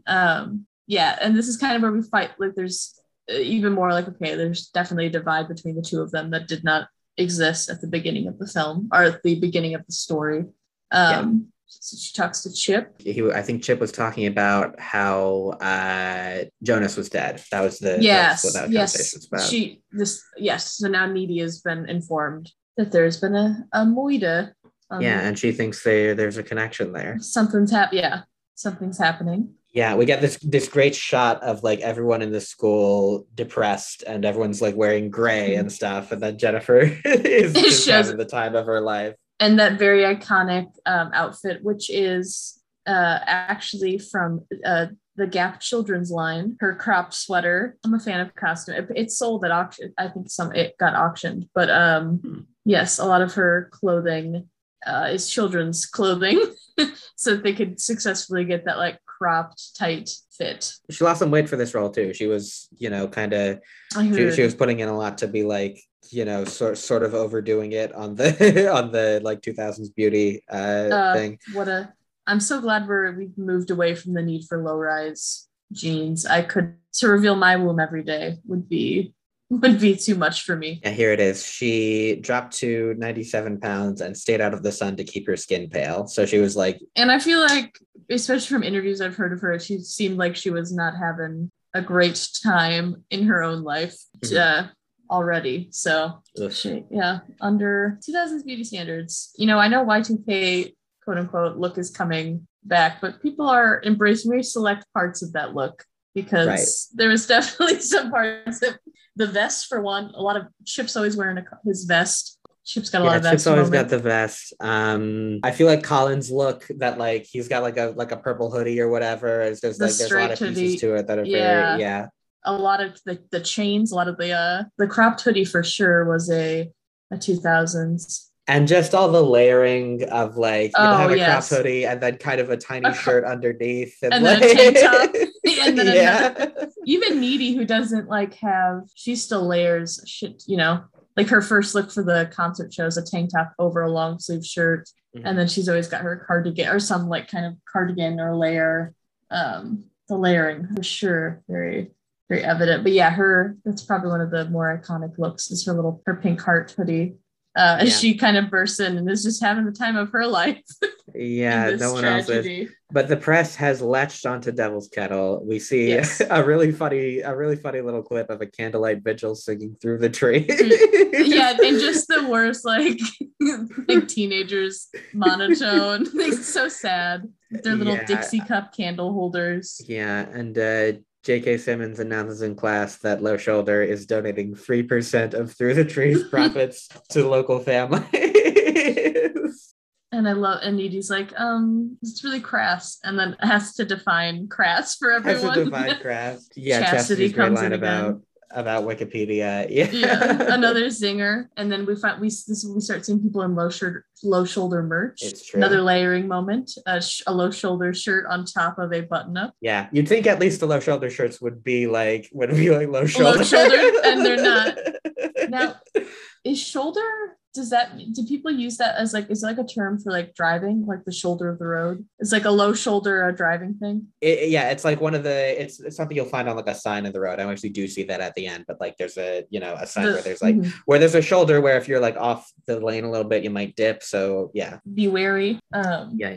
On the hallway, it's Jennifer and Needy, and more of Needy being like, "What's going on with you?" and Jennifer being like, "I'm doing great," but she's not doing great. She's not doing great. She feels like boo, but she feels like one of the normal girls now. Yeah, as she says, because there is a moment they do like a little like time ellipse of the like wilting flowers on Jonah's memorial. So some time has passed. Time has passed. We actually see that like people are like wearing brighter colors again. Yeah. The like things are. She does this monologue about how people are sort of getting back to normal after in the months following that tragedy. A little inverse of when we first see Jennifer emerging, very bubbly and restored amongst the tragedy, and now she's kind of the opposite. She's, as she says, boo boo. And then Colin asks her out to Rocky Horror. And she says, I don't like boxing movies. First she says, when Colin shows up, can I borrow your English homework again? I forgot to read Hamlet. Is he gonna fuck his mom? And her delivery of these is very chef's kiss. Really good.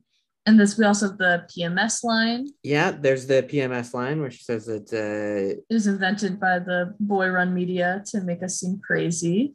This is the "my dick is bigger than his" moment after Colin leaves. Yeah, he wears nail polish and listens to Maggot Rock. And there is, but like you don't see like you said, like she mentions like the homework thing. She doesn't really have any interest in him. Like she doesn't want to go on a date with him until Needy says he's actually is like, oh, like Colin's actually like very, until Needy expresses even not interest inherently romantic but interest. And then Jennifer's like, hey, Colin, let's go watch Aquamarine.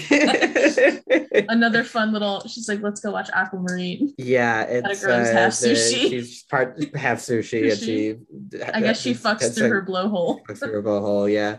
But the thing that was interesting there is the line earlier where Chip says, I thought Colin only talks to dead girls. And then when Jennifer's drained of her power, suddenly Colin's talking to her. Hey, Jennifer, you're looking mighty fine these days. You're looking pretty dead. My interest is piqued.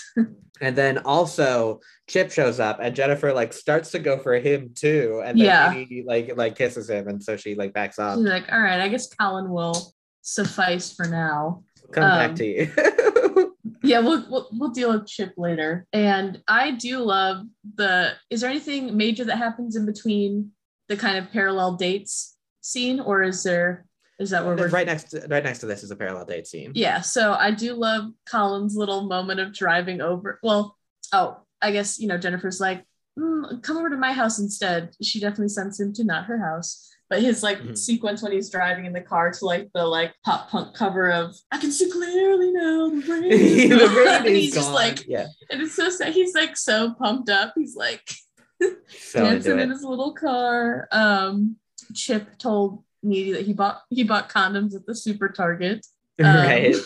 So we know that they're in for a night. And yeah, we have another kind of this parallel, like even, we had the baloney and the ferrets earlier, but now we have a very literal parallel kind of sequence between. We are seeing this interspersing of, it's interesting how like Needy and Chip are like already fucking. Yeah. As Colin's still driving around like.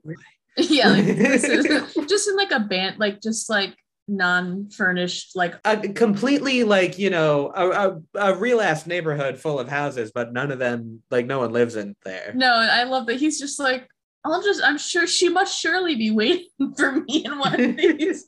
This seems like the kind of place Jennifer hangs out.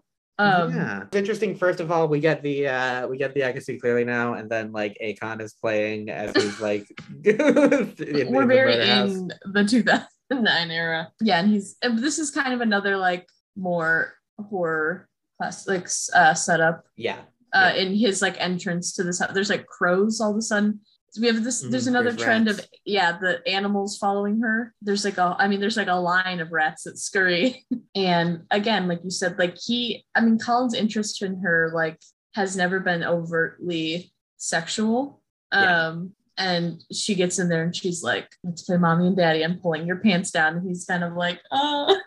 Like, he never. I mean, really... he likes dead girls, as they were saying. As soon as Jennifer is like Jennifer, he's like, I don't know if I'm.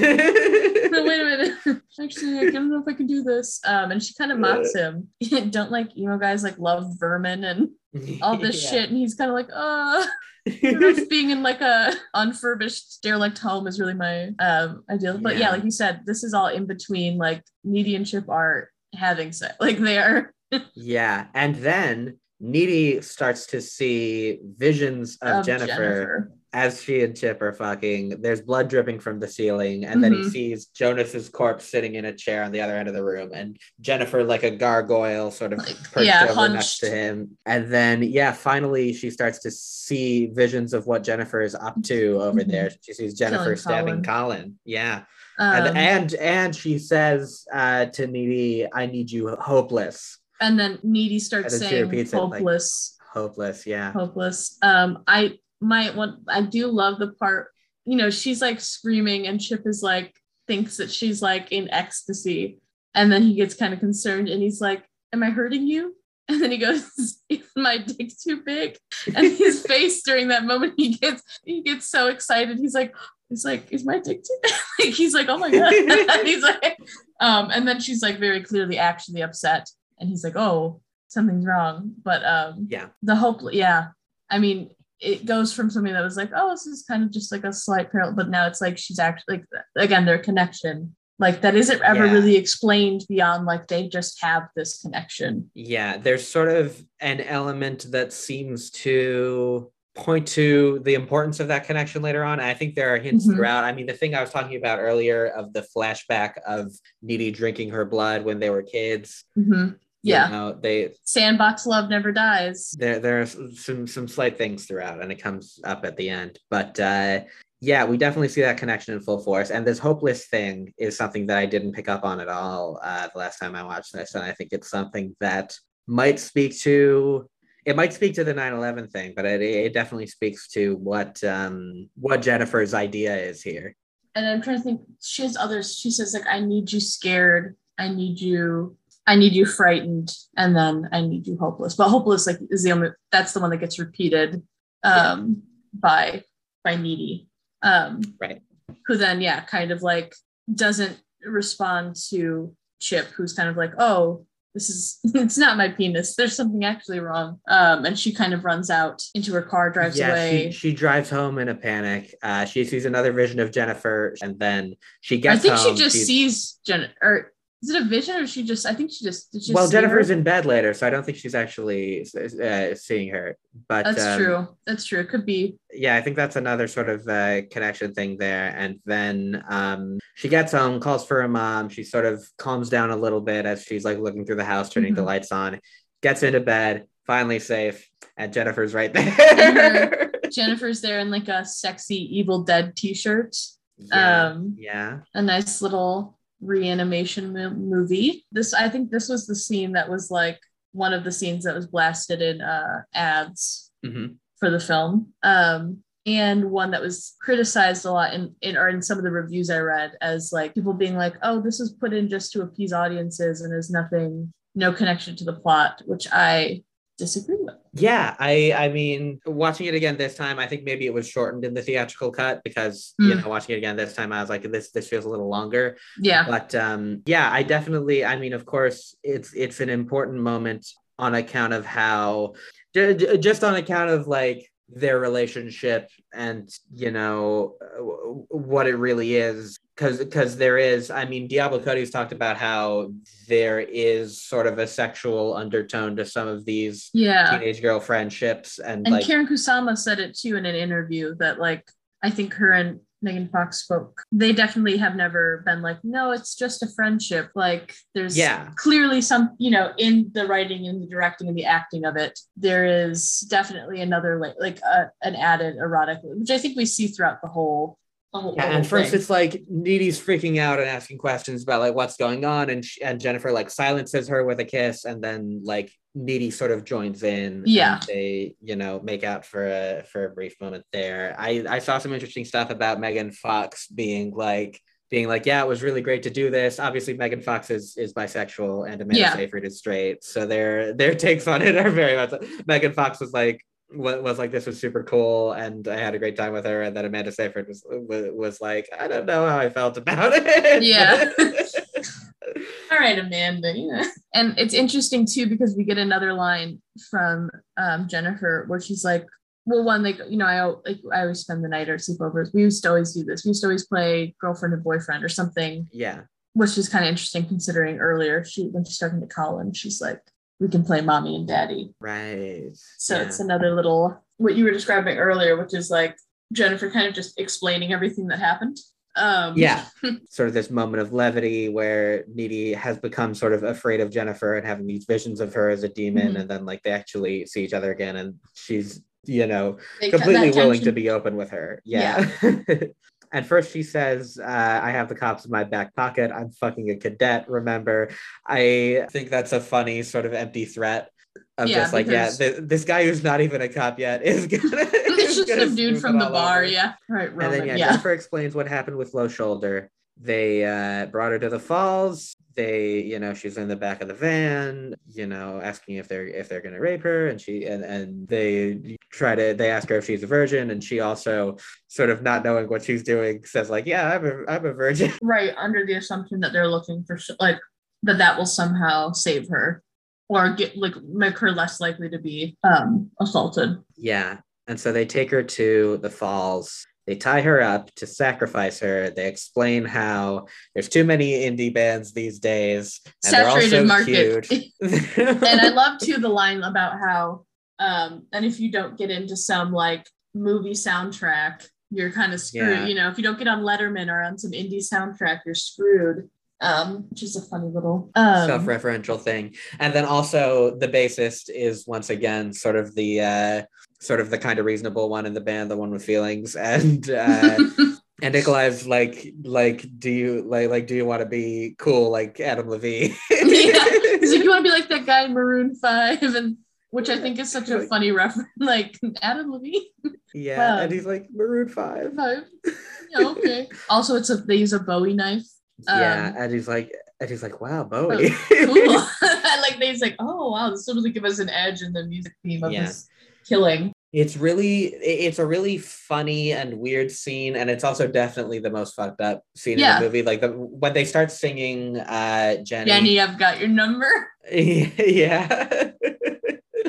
Which is funny because I don't think I had realized how that song starts. I only know the like 8, 6, 7, you know. Yeah. And so when they started singing, I was like, what the fuck are they singing? And then I was like, oh, I know this song. But yeah, like, I mean, this is the scene I've heard talked about kind of the most in more recent interviews with Diablo and Karen and Megan. I don't know. I haven't seen any interviews with Amanda Seyfried recently, but I haven't like done any deep dives, so I don't know that is. She's around. I'm sure she's been like asked about Jennifer's body, but she's just out of all those people, she's doing the most stuff now and has done the most since. Like has been continuously in films in a way that the other people just weren't. So that makes sense, but.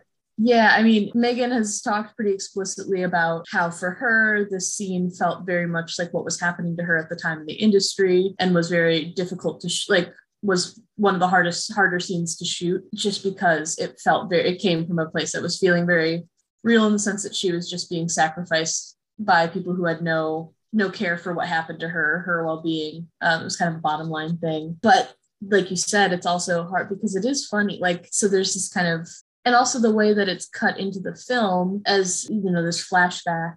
And when we cut out of it, it's not like Jennifer's like teary-eyed discussing this, we cut back to her and she's kind of like, haha, look, I can like cut myself and I've got all these powers. And like, she's not like talking about this like it's some deeply traumatic, but there is, I think, throughout the whole film, like this, I mean, I think still the image of like her, like during the sacrifice, like deeply upset and like frightened and pleading for her life. And there's like this gaggle of men like laughing at her. Yeah. And I mean, getting back to how like frozen she was at the party, you sort of don't understand, like on a first watch, you're like, is there something like supernatural happening here? What is her motivation? When she sort of explains the story, it's the first moment of like, she's really vulnerable and, fears for her life in that scene in the van.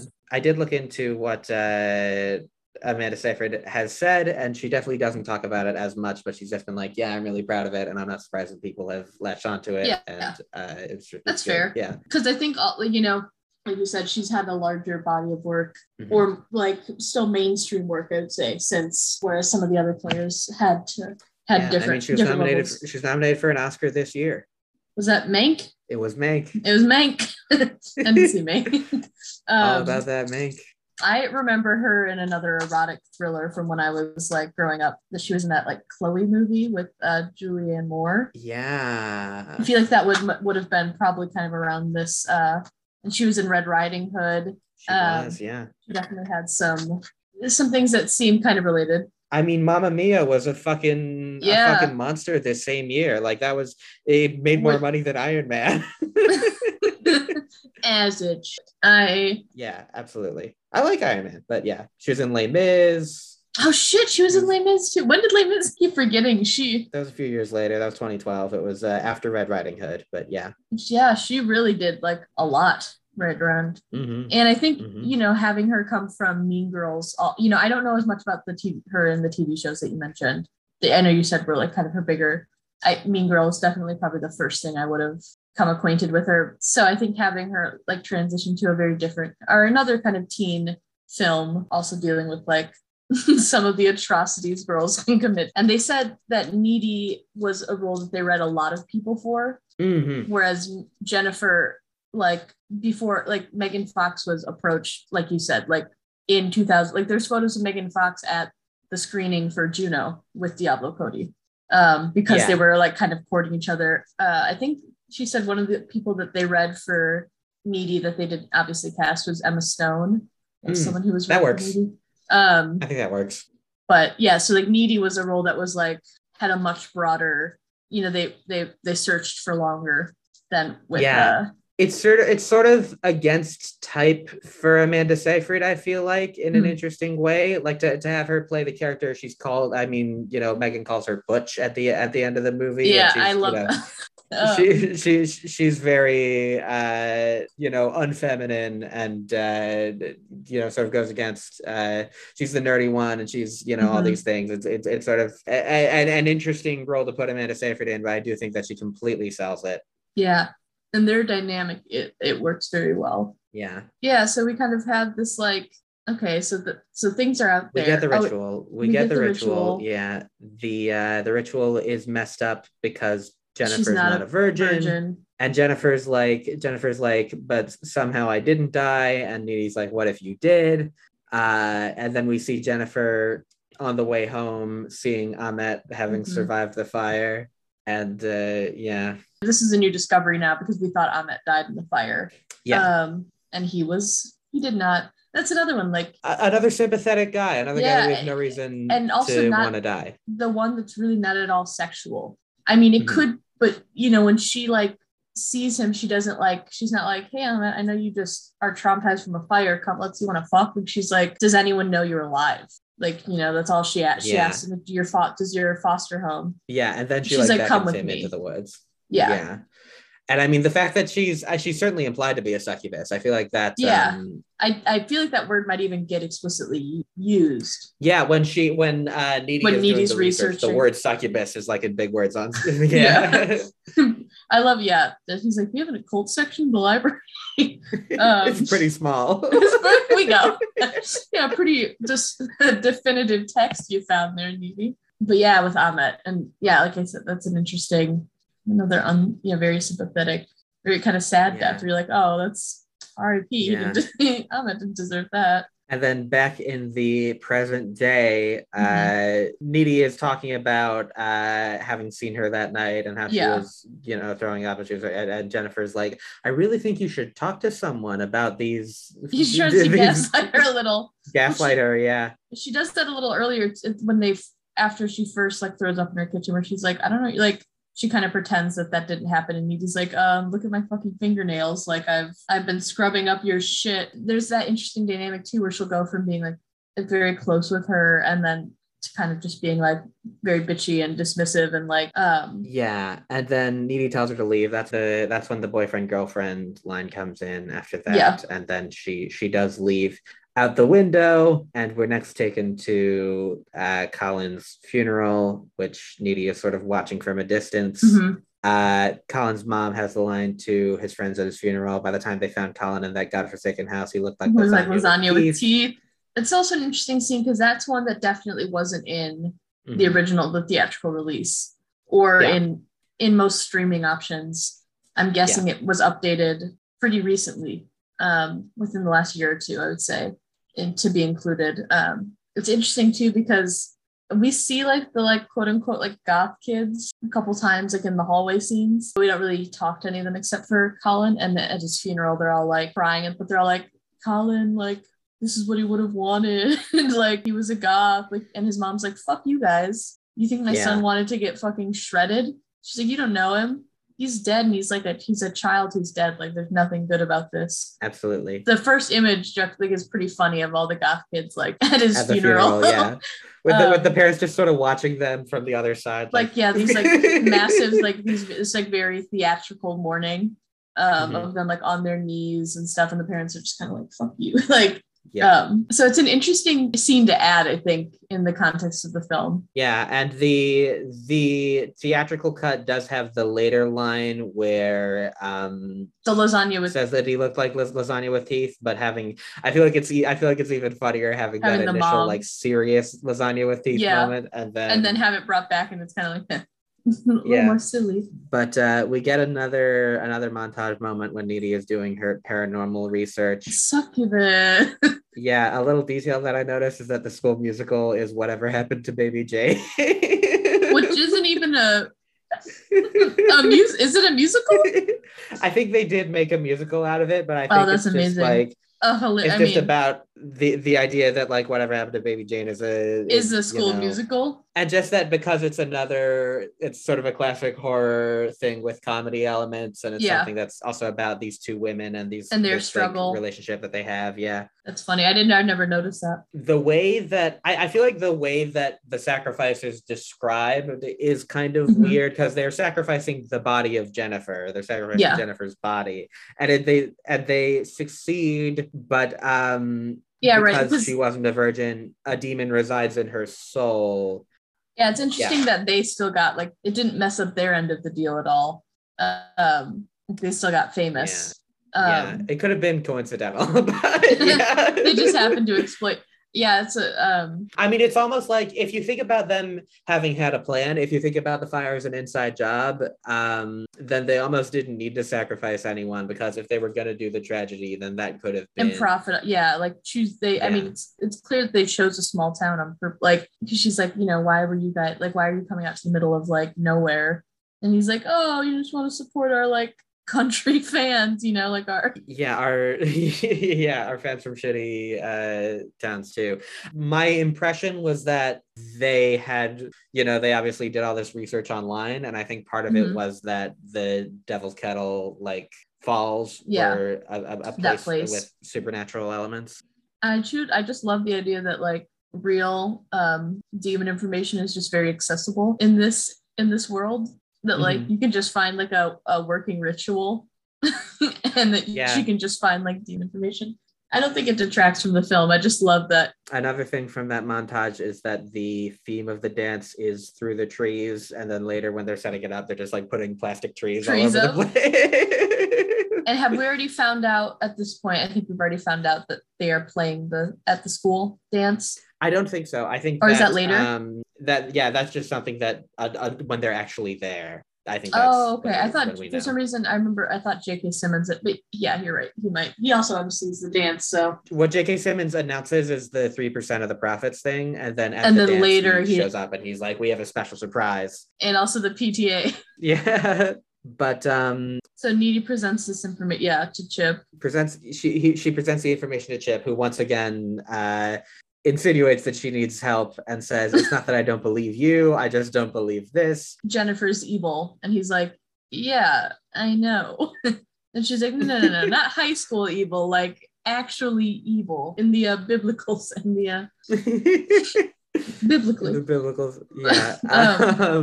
So we get we approach the dance. We see the auditorium being covered in plastic trees, and we get Chip getting ready. Chip's mom offering him. Well, everyone's getting ready. Needy's being little montage for it and all that.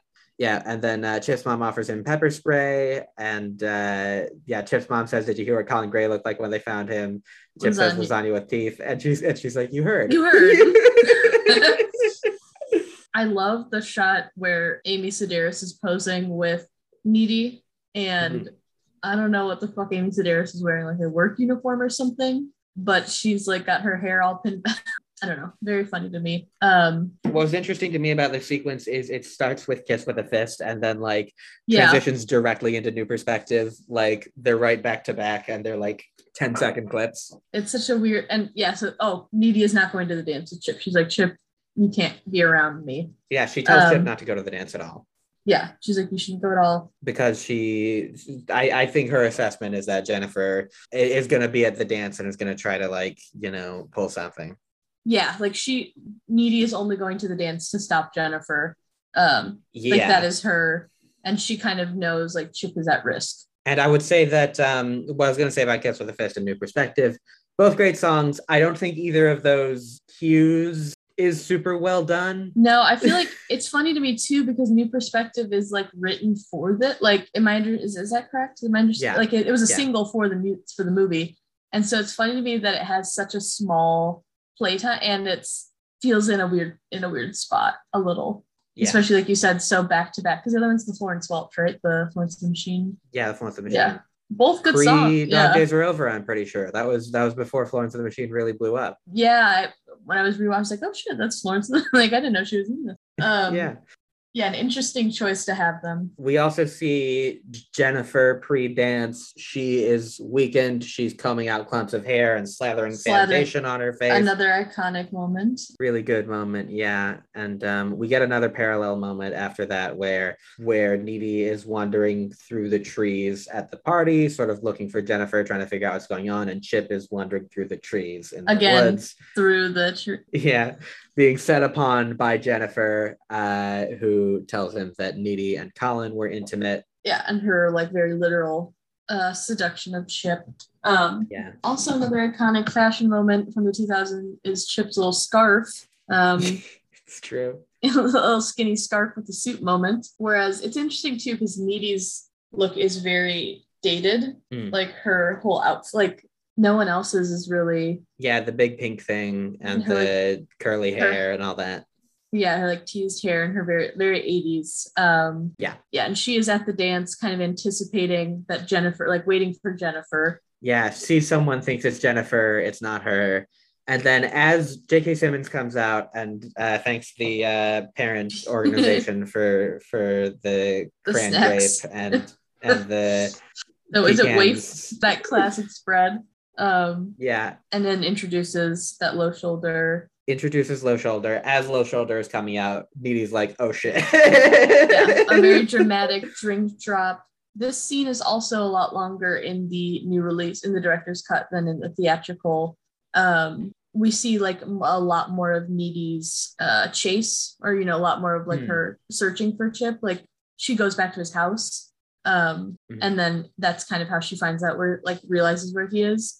Whereas in, I think, the original, like in the theatrical cut, it's just kind of like she has the like, oh shit moment, and then is, you know, at the park that he was at moments ago with Jennifer. So that they've kind of expanded that, you know, the tension of like, oh, like, is she gonna find him in time? Like, yeah. And what she's realizing in that moment is that, you know, her idea was Jennifer's gonna come to the party, and try to be after Chip, so she's gonna make sure that Chip isn't at the party. Turns out Jennifer's not going to the party.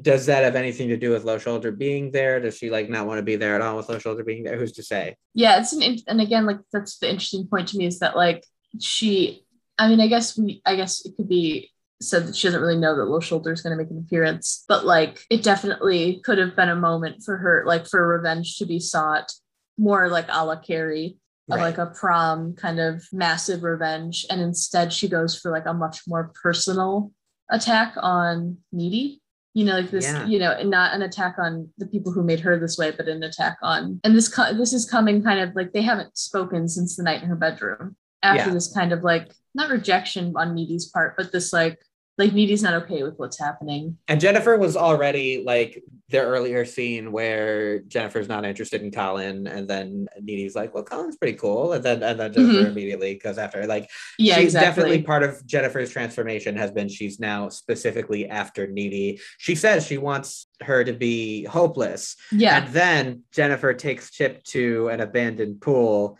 where the word hopeless appears in graffiti. Classic graffiti. I know me and all my buds like to graffiti. Always. One word. Going down to the pool. Graffitiing hopeless. Yeah, and now and here Chip is kind of like, you know, they did kiss, him and Jennifer.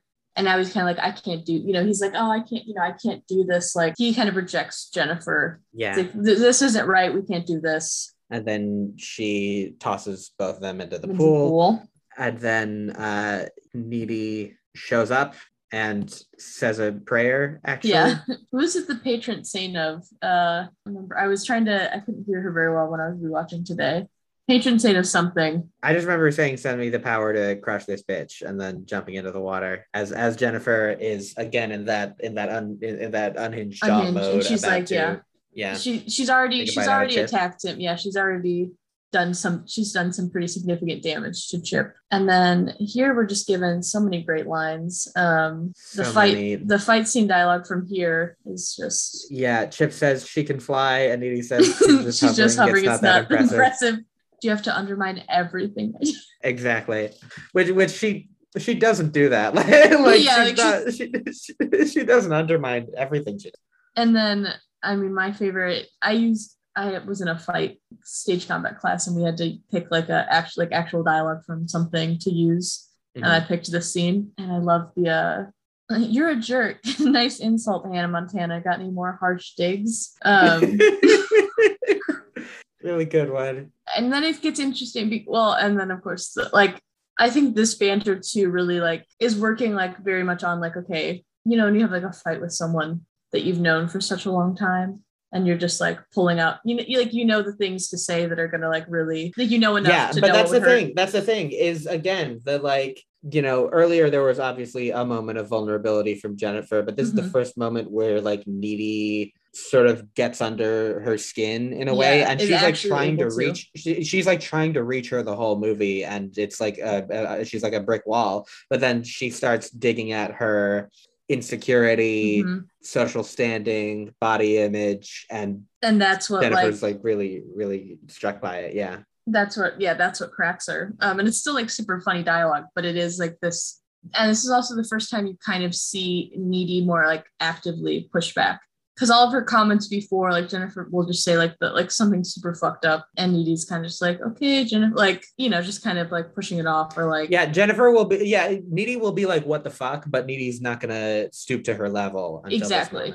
And this is, we kind of see her start to her pushback. Also the very, very iconic I thought you only kill boys, I go both ways. Which really just, and also, I mean, interesting in the way that we've been talking about her other victims, because Chip too is never like, he's never like shown as super masculine, and as I said, he's literally being cucked by Jennifer. Well, yeah, the whole, you know, he's got his lady's pepper spray, which he doesn't even use. Needy uses it. He doesn't really fight back at all. Like, I mean, like, you know, I mean, like he does the one thing. He does the one in the initial, when it's just the two of them. Not that he really has a chance to. He gets thrown in the pool and then she's like attacking him. So I guess his more masculine, like his more empowered moment comes kind of after he's already been targeted. Immediately after the "I go both ways" line that Chip comes in with the stab with the, what was it, like a just like it's those like it's those, you know, those pool cleaners with the really long pole and a net on the end. Yeah, that's right. He uses like the end of that and stabs her. And it's funny because like after, I mean, you know, we know that she has like restorative powers, so this isn't like fate, you know, it's not in the heart. Yeah, but it is a significant blow. It does make her retreat and run out the window once again. And ask if anyone has a tampon. Yeah, ask if Needy has a tampon. And then I thought I'd ask. You seem like you might be plugging. And then we kind of have a very sincere moment between Chip and Needy. Yeah, Chip is mortally wounded off screen, I guess. I guess it's well, because he has that line. He's like, "I think I died, and then I heard your voice when I got here," and then so it's possible it could be said that there's something about Needy and Chip's connection, or like or even something about Needy and Jennifer's connection that affects Chip, where like he was maybe being by Jennifer, maybe already at the point of no return, and then something about Jennifer and Needy's dynamic sort of like keeps him alive for a little bit. So they have their moment, and it's sad. He dies. It's funny too, because Chip is such an interesting character in terms of like, I don't think I ever watched the movie and I'm like, oh, like Chip's like a bad boyfriend, or Chip's, I mean, you have moments where you're like, okay, Chip, like, I feel like you don't hate him or love him. Yeah, there's, you know, he's there are obviously all the moments where he's sort of dismissive of Needy's you know, what's going on with Needy, and you know, thinks that she's traumatized as she is, but which I guess could be a fair assumption, that like she did go through something, but you know, in the realm of the film, it's definitely more just like a dismissive tone than like a and I think we get the sense, even though like the first we see of Chip is like Needy keeps a photo of him in her like cell. I do kind of think that like there's an implication, again, by the fact that she doesn't talk about him in voiceover, and like we sort of like our first interaction to him talking is kind of him sort of criticizing Needy. There is sort of a sense that it's not a perfect relationship at any point. There's definitely I mean, I think that one of their more like most endearing moments is the end with his death. Like that's like the closest they've seen, or like this that's like the most heartfelt moment they share, besides when he calls her soy sauce. And after this we return to the opening. We return to the opening where Needy, we did see in the beginning, there is a shot of Needy like looking at Jennifer through the window, and it seems sort of metaphorical at the beginning, and then we come back to it and it's like, oh, it's for real. Very, very literal. Now we have new context for Jennifer's state. Yeah, this is the moment where Needy exacts her revenge. She enters and she's got the box cutter, and there's the amazing interaction. You know what this is for? Cutting boxes. And Jennifer says, "Do you buy all your murder weapons at Home Depot? God, you're Butch." And then Needy's next line is cross out Jennifer, slices a big X in her abdomen. Which is such, and here too, we have interspersed. Am I right? Does it cut to a child? I think there is a childhood moment that comes up a little bit in this scene, and it's another sandbox moment. It's another sandbox moment. I don't remember what it was, but it probably was kind of meaningful. I was also thinking of, there's a bit of a cutaway of like Needy in her room and Jennifer in her room, and then Needy kind of deciding to go, and she's changed. Yeah. And a lot of this fight is like in the air, like Jennifer's hovering. Jennifer levitating. Hovers and they're fighting in the air. And then, so getting back to the connection, right? This connection that's never explicitly explained. That's what it was. I think the childhood flashback had something to do with the BFF necklace, because the moment that weakens Jennifer is when Needy cuts, like pulls off the BFF necklace and sends it flying. And that brings Jennifer back down onto her bed. And ultimately leads to her. So yeah, obviously the stab to the heart is what kills Jennifer, but there definitely seems to be this element of Jennifer and Needy's relationship is part of what's making Jennifer powerful. Yeah, it's interesting too, because Needy really only finds her power in like when Jennifer's weakened. Like, I don't know, there's something about that kind of power dynamic, especially as we see it at the beginning, at the very opening, where Needy is in this like toughened position only after Jennifer, like we don't know, Jennifer is dead, like. There's definitely an interchange. I think there might be something to, we're talking about Jennifer emasculating her victims, and I wonder if part of the idea is, when she talks about needing Needy to be hopeless, maybe part of that is that a similar form of like, just making her victims powerless, or maybe it's the idea of like a vampire's victim versus a vampire's like ward, where I don't know. I think there's something really important in Jennifer wanting Needy to be hopeless. And I think it's just like she gains power from Needy being in a position without power in their friendship. And it is like Diablo Cody said, this parasitic kind of friendship. And so I do sort of think that like part of what Jennifer wants is for Needy to be like completely at her service. Oh yeah, for sure.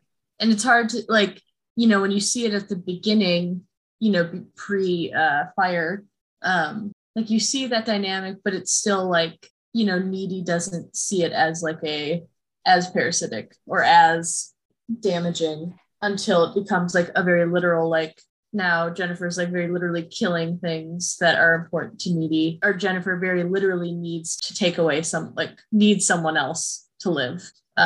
Even though it's not inherently Needy right away, but like Jennifer has to, like, she can't be sustained without another person's downfall, when, in a very literal sense, in her succubus nature. We were at like the BFF necklace. It's like very tangible severing of that connection. Yeah. They sink back down onto the bed. Needy stabs Jennifer in the heart. It, finally does the deed. And then Jennifer's mom walks in. Well, I think the very important line, my tit, no, your heart. Your heart.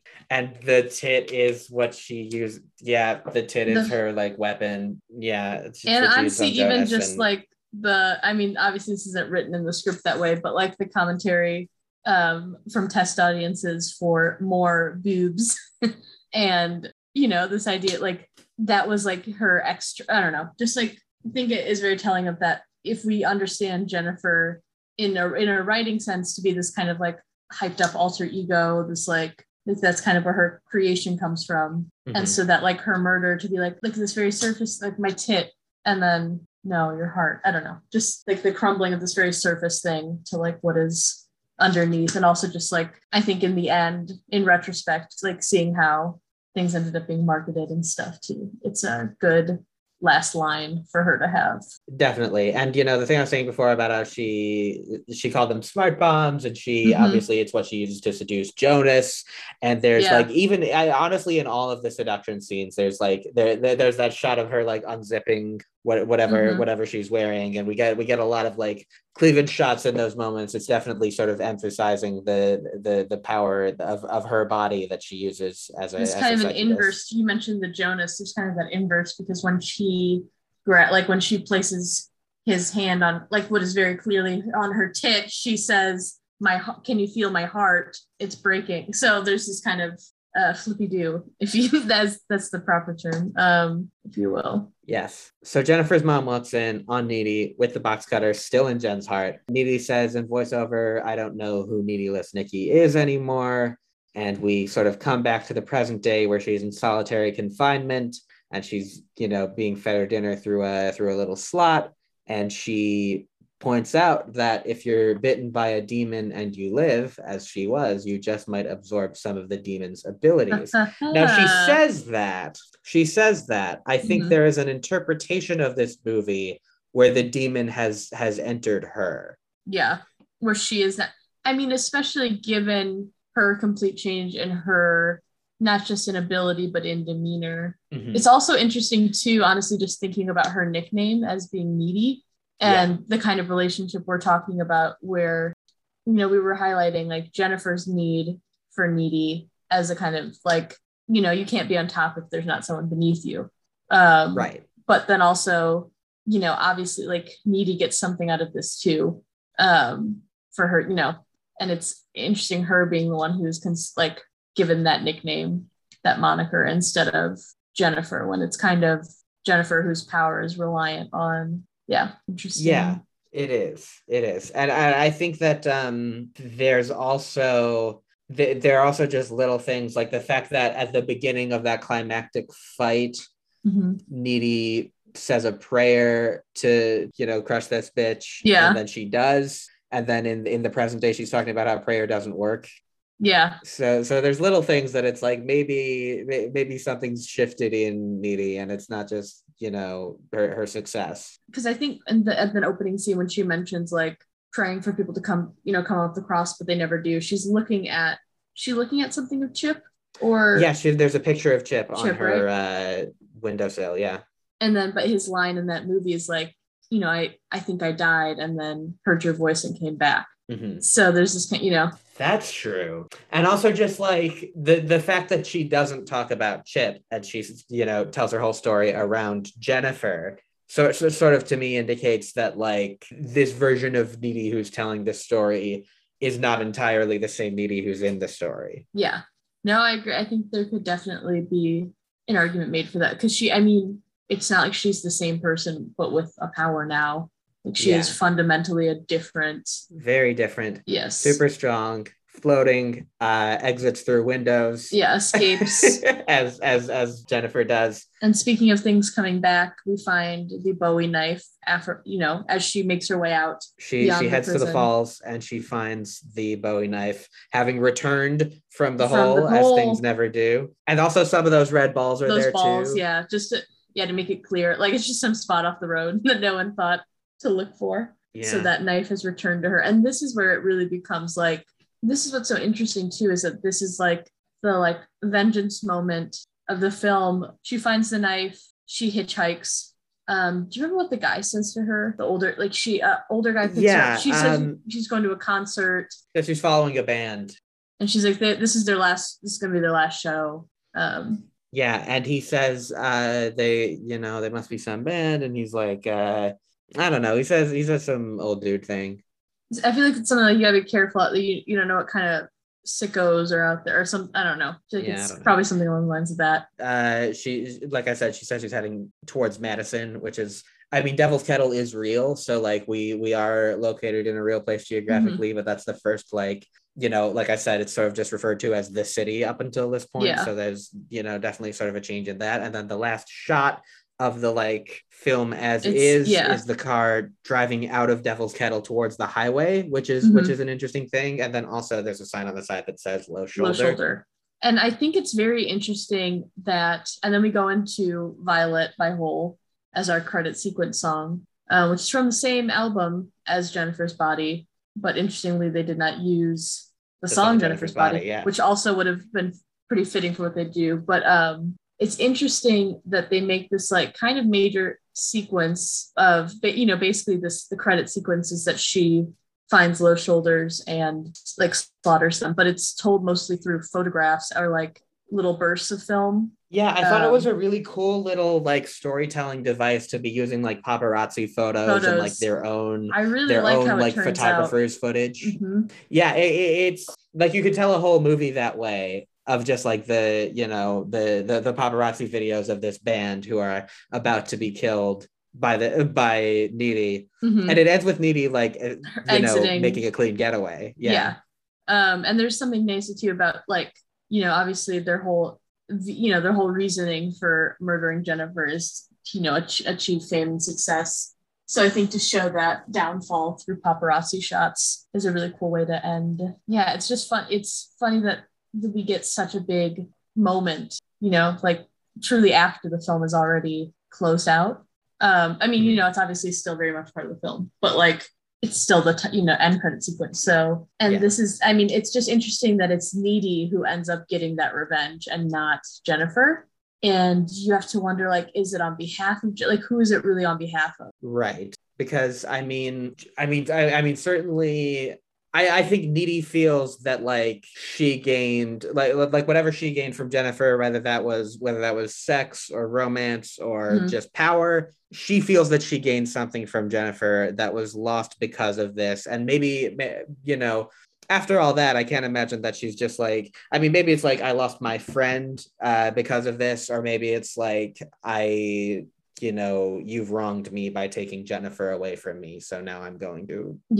It's also interesting that you mentioned the shot of like, going from a small town into like onto the highway into the big city, because it's not like city and country is such a huge dynamic in horror films. It either going both ways, like someone from the country coming to the city and there's like a urban kind of horror, like, whatever that means in the context of the film, or vice versa, of someone entering the country and that's where the horror lies. But it's obviously it doesn't really become a huge part of it. We don't even really know where Nikolai is from, if he is in fact from the big city or a small town such as this one. But just that's kind of the ending moment it's definitely another element of horror films that's like pretty instrumental in a lot of films, or just a construct that is definitely played with in a lot of ways in other films. Definitely. And I think just like getting more overall about it, I think that small town environment is very crucial to like where this film is set. And I think talking about the potential for this movie having like a broader allegorical meaning, I do think that,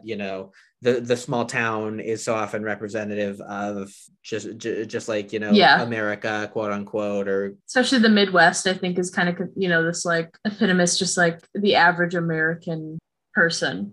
Yeah, and that comes up in horror a ton. If you think about like Halloween, or I mean, Halloween sort of started that, but everything since, every horror movie is sort of set in like some suburb where this could be your But so I definitely think that it's playing off of that trope in ways, and in the ways that it's playing off of a lot of tropes. But I also think that there could be something there about like, if the film is saying something about America, which I'll get into in a bit, then to set it in that place that is often in cinema treated as a stand-in for America, and these outside forces coming into there could be something to think about there. Returning to the idea of it being, putting it in the context of Juno, I mean, certainly all of Diablo Cody's movies are about womanhood and coming of age as a woman at various points in a woman's life, from Juno probably being the youngest to Ricky and the Flash, I guess, being the oldest. But I think that apart from being about sex and sexuality and female friendship and stuff, I do think there's maybe something to the idea of this is just like an anthology of the horror of life as a woman, basically. And taking it in a much more obviously literal way than in something like Juno, which you could take that premise and make it a horror. I mean, we said like unwanted pregnancy like can be right for some, can definitely be played with in a horror setting. But it's interesting too seeing, because Diablo Cody obviously has like a very stylized way of writing in terms of like dialogue and the way and how she writes, and how things are delivered. And that was another interesting critique I kept seeing. I mentioned earlier, but like people saying that like in Juno that dialogue fits, or like that it makes sense within like the character of Juno. And for some reason there seemed to be a lot more critique of it in Jennifer's Body, or at least from things I was reading from 2009. Yeah, I think part of that comes from the marketing angling towards horror as much as it does.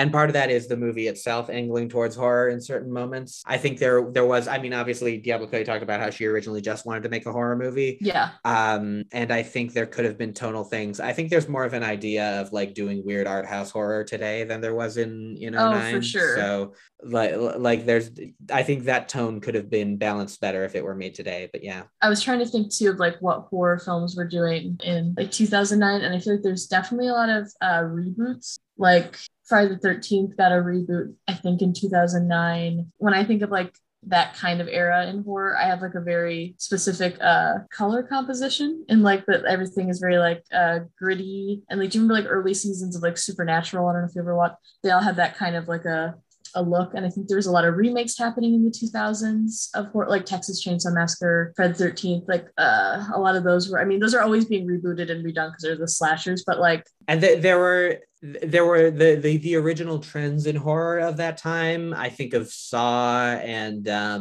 Paranormal Activity might have been this year, probably shortly thereafter. So Insidious. We see a lot of this. Insidious, yeah, this tendency, and again that sort of tone you were talking about earlier, that very sort of gritty and sort of green and blue. Yeah, there's a very specific color palette, which is interesting, but like you also kind of go in like it's like James Wan or something, like you're going in and you're expecting to be like jump scare, there's like definitely a heavier emphasis on delivering big scares or big. That was kind of what was expected of horror. Like you said, I don't think art house horror was like as, I mean, people are always going to be making indie movies and stuff, but like I don't, in terms of blockbuster films, that wasn't what was being given at the time. Yeah, and I think there were horror directors who were kind of auteurs in this time. Just if you look at like a James Wan or Rob Zombie or Eli Roth is a great answer. Yeah, that was someone I was thinking of. Yeah, but they were sort of apparently there's like a Brat Pack of them. I was like fell down a Wikipedia hole. Yeah, there's like a Brat Pack of of horror filmmakers from that era, and I mean like the ones you meant. I don't know if Zombie's considered in it, although he's definitely making a lot of the films of that era. But like Roth and Wan definitely are. Yeah, the Splat Pack. The Splat Pack. There's the guy who did. There's like an Australian dude. I have it here. It's Neil Marshall, Eli Roth, Robert Rodriguez, James Wan, Leigh Whannell, Rob Zombie. Yeah, okay, Adam Green. It's these it goes on, people who are very much doing their own thing in horror in this era, but are very much seen as like sort of in a schlocky like cult zone. Yeah, they're not taken very seriously. A lot of those people have had kind of reassessments in recent years. I mean, Eli Roth has his own. He's got like a history of horror show. I've never seen it, but he's got his own. He's got a show. Yeah, I think I feel like Roth is sort of more respected in this area. Obviously, James Wan is and Leigh Whannell is a huge deal right now. Invisible Man was Alexander Aja had something kind of recently.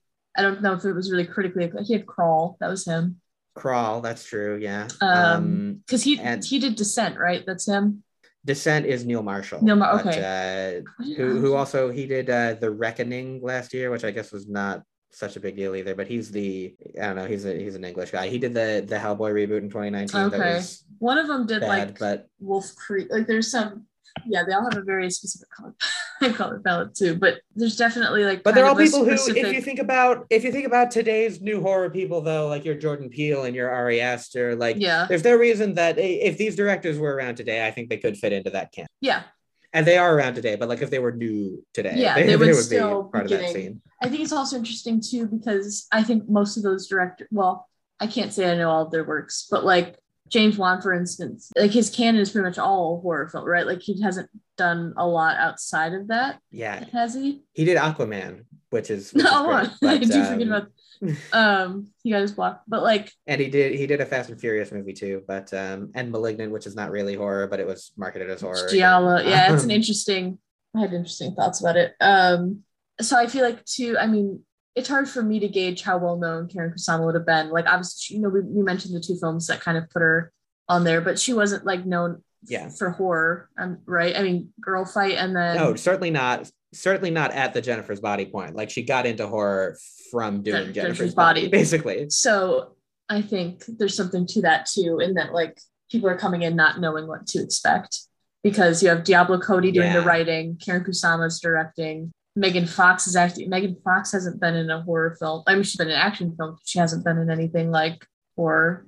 Amanda Seyfried had I think the choice to really lean into the horror and the erotic elements from the marketing side, if they had marketed this as the follow-up to Juno, I think it would have been met with a very weird reaction still. Yes, and that it seems like they did get some of that from Test. It's interesting too. I'm not always super smart about talking about movies, but I love horror films. Like that's my definitely, if I had to choose a genre, that is my favorite.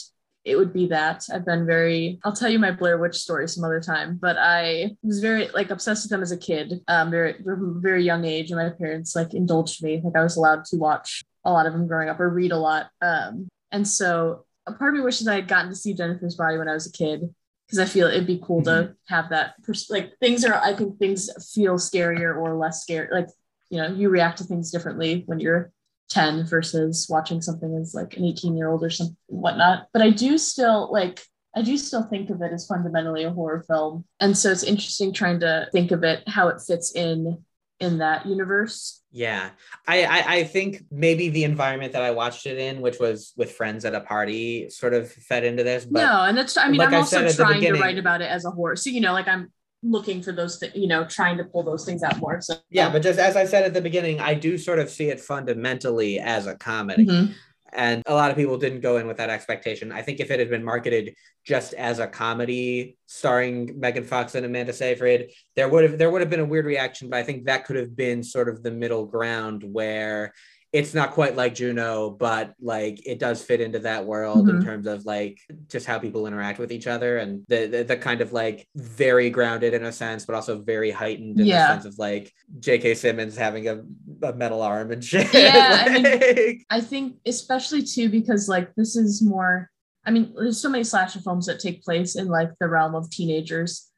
Whereas Juno is a film that's about teens. It feels much more grounded in the reality of teens. Whereas this is a very heightened reality of teenagers and high school, because it's taking these kind of parasitic girls, childhood friendships, and making them something very literally insidious. Whereas the dynamics between teens and Juno are much more with that same kind of dialogue and whatever, but are still very grounded in nothing that happens in Juno is out of the realm of realism. Yeah, but I think there are still I think there are larger than life characters that sort of I think part of what was so appealing about Juno, in addition to that frankness and that addressing the issue of wanted pregnancy head on and taking kind of a nuanced look at it, I also think that having that unique tone, because Juno very much fits into that tradition in the 2000s of sort of mumblecore comedies, that post Clerks sort of thing, where you think of Napoleon Dynamite and some of these other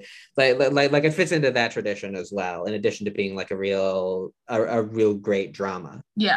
Napoleon Dynamite's an interesting one too, because that also has this, it almost feels like it exists in another time, when you're watching it, it does, it very much was current, but also still has this other sense of reality. I also think that it's sort of we're talking about Halloween, and I guess Carrie too, but it is, talking about it being old school, it sort of fits into that John Carpenter sort of before horror was as really established tropes as it was in the mid to late 80s. I think there was this era where it was horror movies were just kind of about weird vibes, and they were kind of campy, and people were sort of figuring out the right way to do them.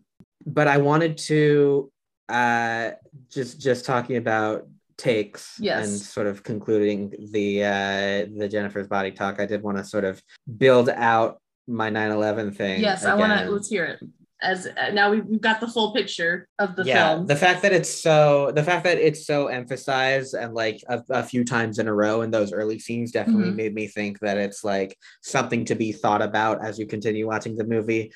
And I just think that we talk about the meaning behind the names, and this is true of a lot of Diablo Cody stuff, but she's obviously talked a lot about what needy means.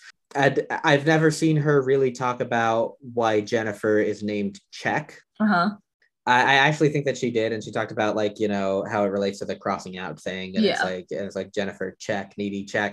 But I think there's an element here where talking about the Devil's Kettle representing like middle America and like this, you know, this sort of hegemonic idea. I think Needy can sort of be seen as a representative of, you know, the American, obviously, like a big plot of this movie in a lot of ways. A focal point of this movie is Low Shoulder's exploitation of the tragedy at Melody Lane. And we see a lot of how everyone's suddenly depressed and how hope seems to be drained from the community. And there are these few key moments where Jennifer talks about wanting Needy to be hopeless. And basically, I see Jennifer Check as representing, you know, money or greed, something to that effect. And Needy's always had an unhealthy relationship with her, but the tragedy and the opportunists who were quick to take advantage of it and might have been responsible for it in a way, turn Jennifer into a monster, and suddenly her goal becomes consuming everything that Needy loves. Like she sort of goes into overdrive, I guess you could say, leaving her hopeless, making her completely dependent on and exploitable by her. And it ends with Needy finally breaking free from her and killing her, which of course has her put behind bars, but she uses Jennifer's powers to break out and go after Low Shoulder, unless you follow this interpretation that maybe she's been possessed by that demon. So I basically just think that the allegorical message there is about how Bush took advantage of the tragedy to enter into Iraq, and how greed was a motivating factor in that, and how just sort of the fallout of that sent, I mean, you know, Bush talking about how you're patriotic if you, you know, spend a bunch of money, like, and buy a bunch of products. I just think that how 9/11 sent American capitalism into overdrive, and sort of this you know, feeding era, where if you think about, this movie came out and was written during the recession in 2007 to 2009. I definitely think that and I think it makes sense that Diablo Cody would not want to give a bunch of interviews about how that's what the movie's about, because like at the time, and I think looking at what the crowd for it has become in terms of like the feminist reading of it and the queer reading of it, I think she's sort of been willing to lean in that direction. But I do think that allegory is very much present in it. And it's interesting too, because I mean, like, the exploitation outside of like the literal exploitation of Jennifer and her body and like her as a woman, as a person, the exploitation of isn't really talked about in reviews or in like in analysis of it. It's kind of like incidental, this kind of tragedy that's being exploited at the center of this. The focus is always I've never seen a review of Jennifer's body that talks about it. Exactly. That's what I'm saying. Yeah, like, so I think, but it's obviously critical to the film. So I mean, you know, when you say it at first, I'm sure people are like, okay, but I mean, you really dig into, I mean, because it obviously is at the center of it, especially when you were breaking down some of the stuff, or just like putting more emphasis on some of J.K. Simmons' speeches, or like his little moments right after. Can't let the fire win. Yeah, like that I mean, blew me away. I was like, wait a minute. I mean, because, you know, it's so easy to like read like the 9/11 shooter, like the drink, and just be like, it's so funny, like, because it is, but to think of it maybe as more of like a very overt call to like notice the themes being picked and then up. you can read meaning into Jennifer dating a cop, like, you know, there are a lot of things that sort of make a little more sense when you put that framework on top of it. It's interesting too, because, you know, obviously like when I write about it, it's going to be I'm looking to be looking at a lot more like very specific tropes, but it's interesting. I love hearing other people, like what other people pick up on during films, because you just never, you know, I've watched this movie maybe probably like 6 or 7 times, which isn't like crazy amount, but, you know, like enough that when you on rewatches, you start picking up on stuff. And I never, well done. I think it's a good case for it. I'd be interested to hear, because I'm sure no one's ever asked her, right? Yeah, like, who's ever been like, hey, Diablo. Is this movie about 9/11? If she ever gives like another public interview, please go and just be like, Absolutely. If I ever get the chance, that's something that I'll ask her. And I love her, by the way. Me and Cody, like I said, I might do a whole episode that's just about like her career and, you know, the things. And so that conversation about Juno, I think would come up more if we come back to it. Because I like you said, I think people tend to like kind of consider it as like a notable, like, I'm sorry, I can't think of the word, outside of the rest of her work. Yeah, an exception. And I think people do the same thing with Ricky and the Flash, which is that the one with Meryl Streep? I haven't seen it. Wait. Yeah, it's the one with Meryl.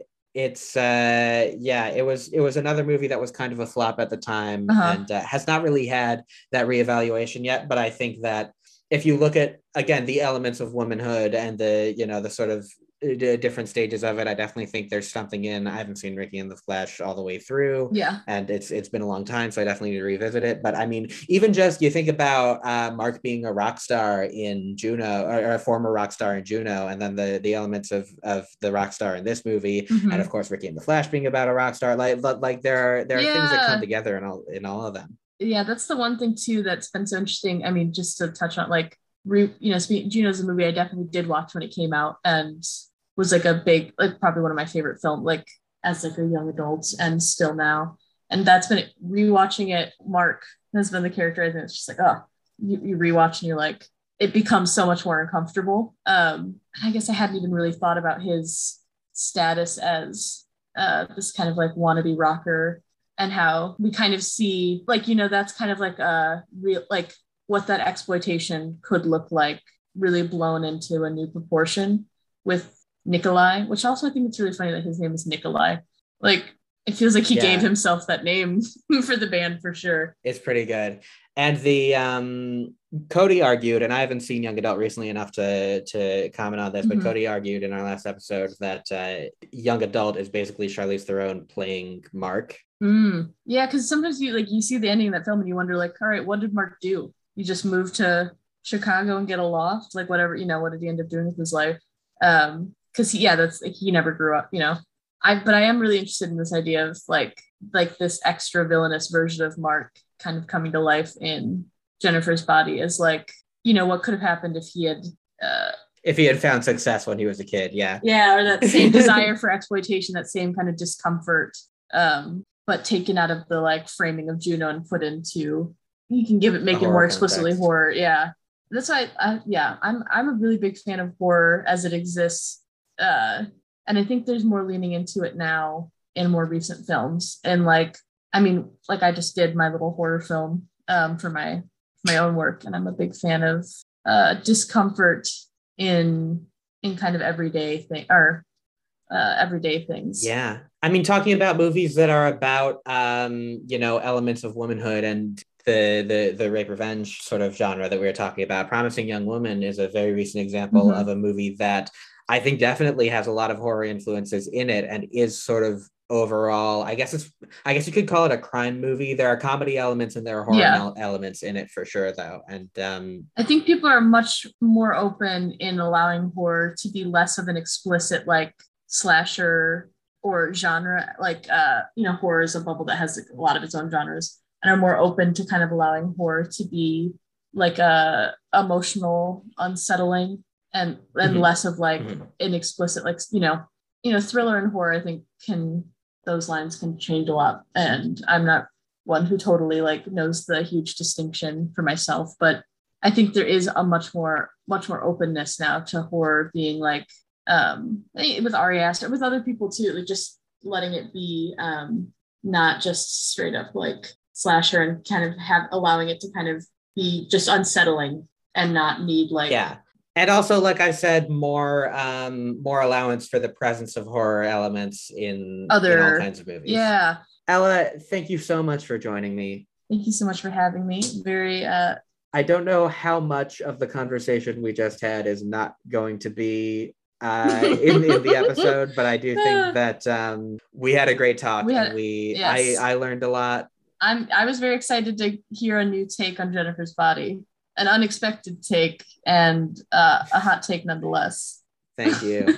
And you're welcome back anytime. You're a great guest to have. Thank you. To the people listening, thank you for listening through what I'm sure is a pretty long episode. And I will see you next week.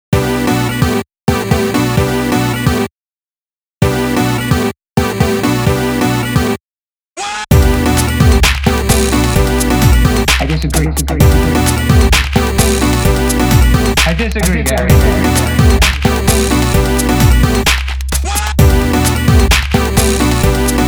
I disagree, Gary.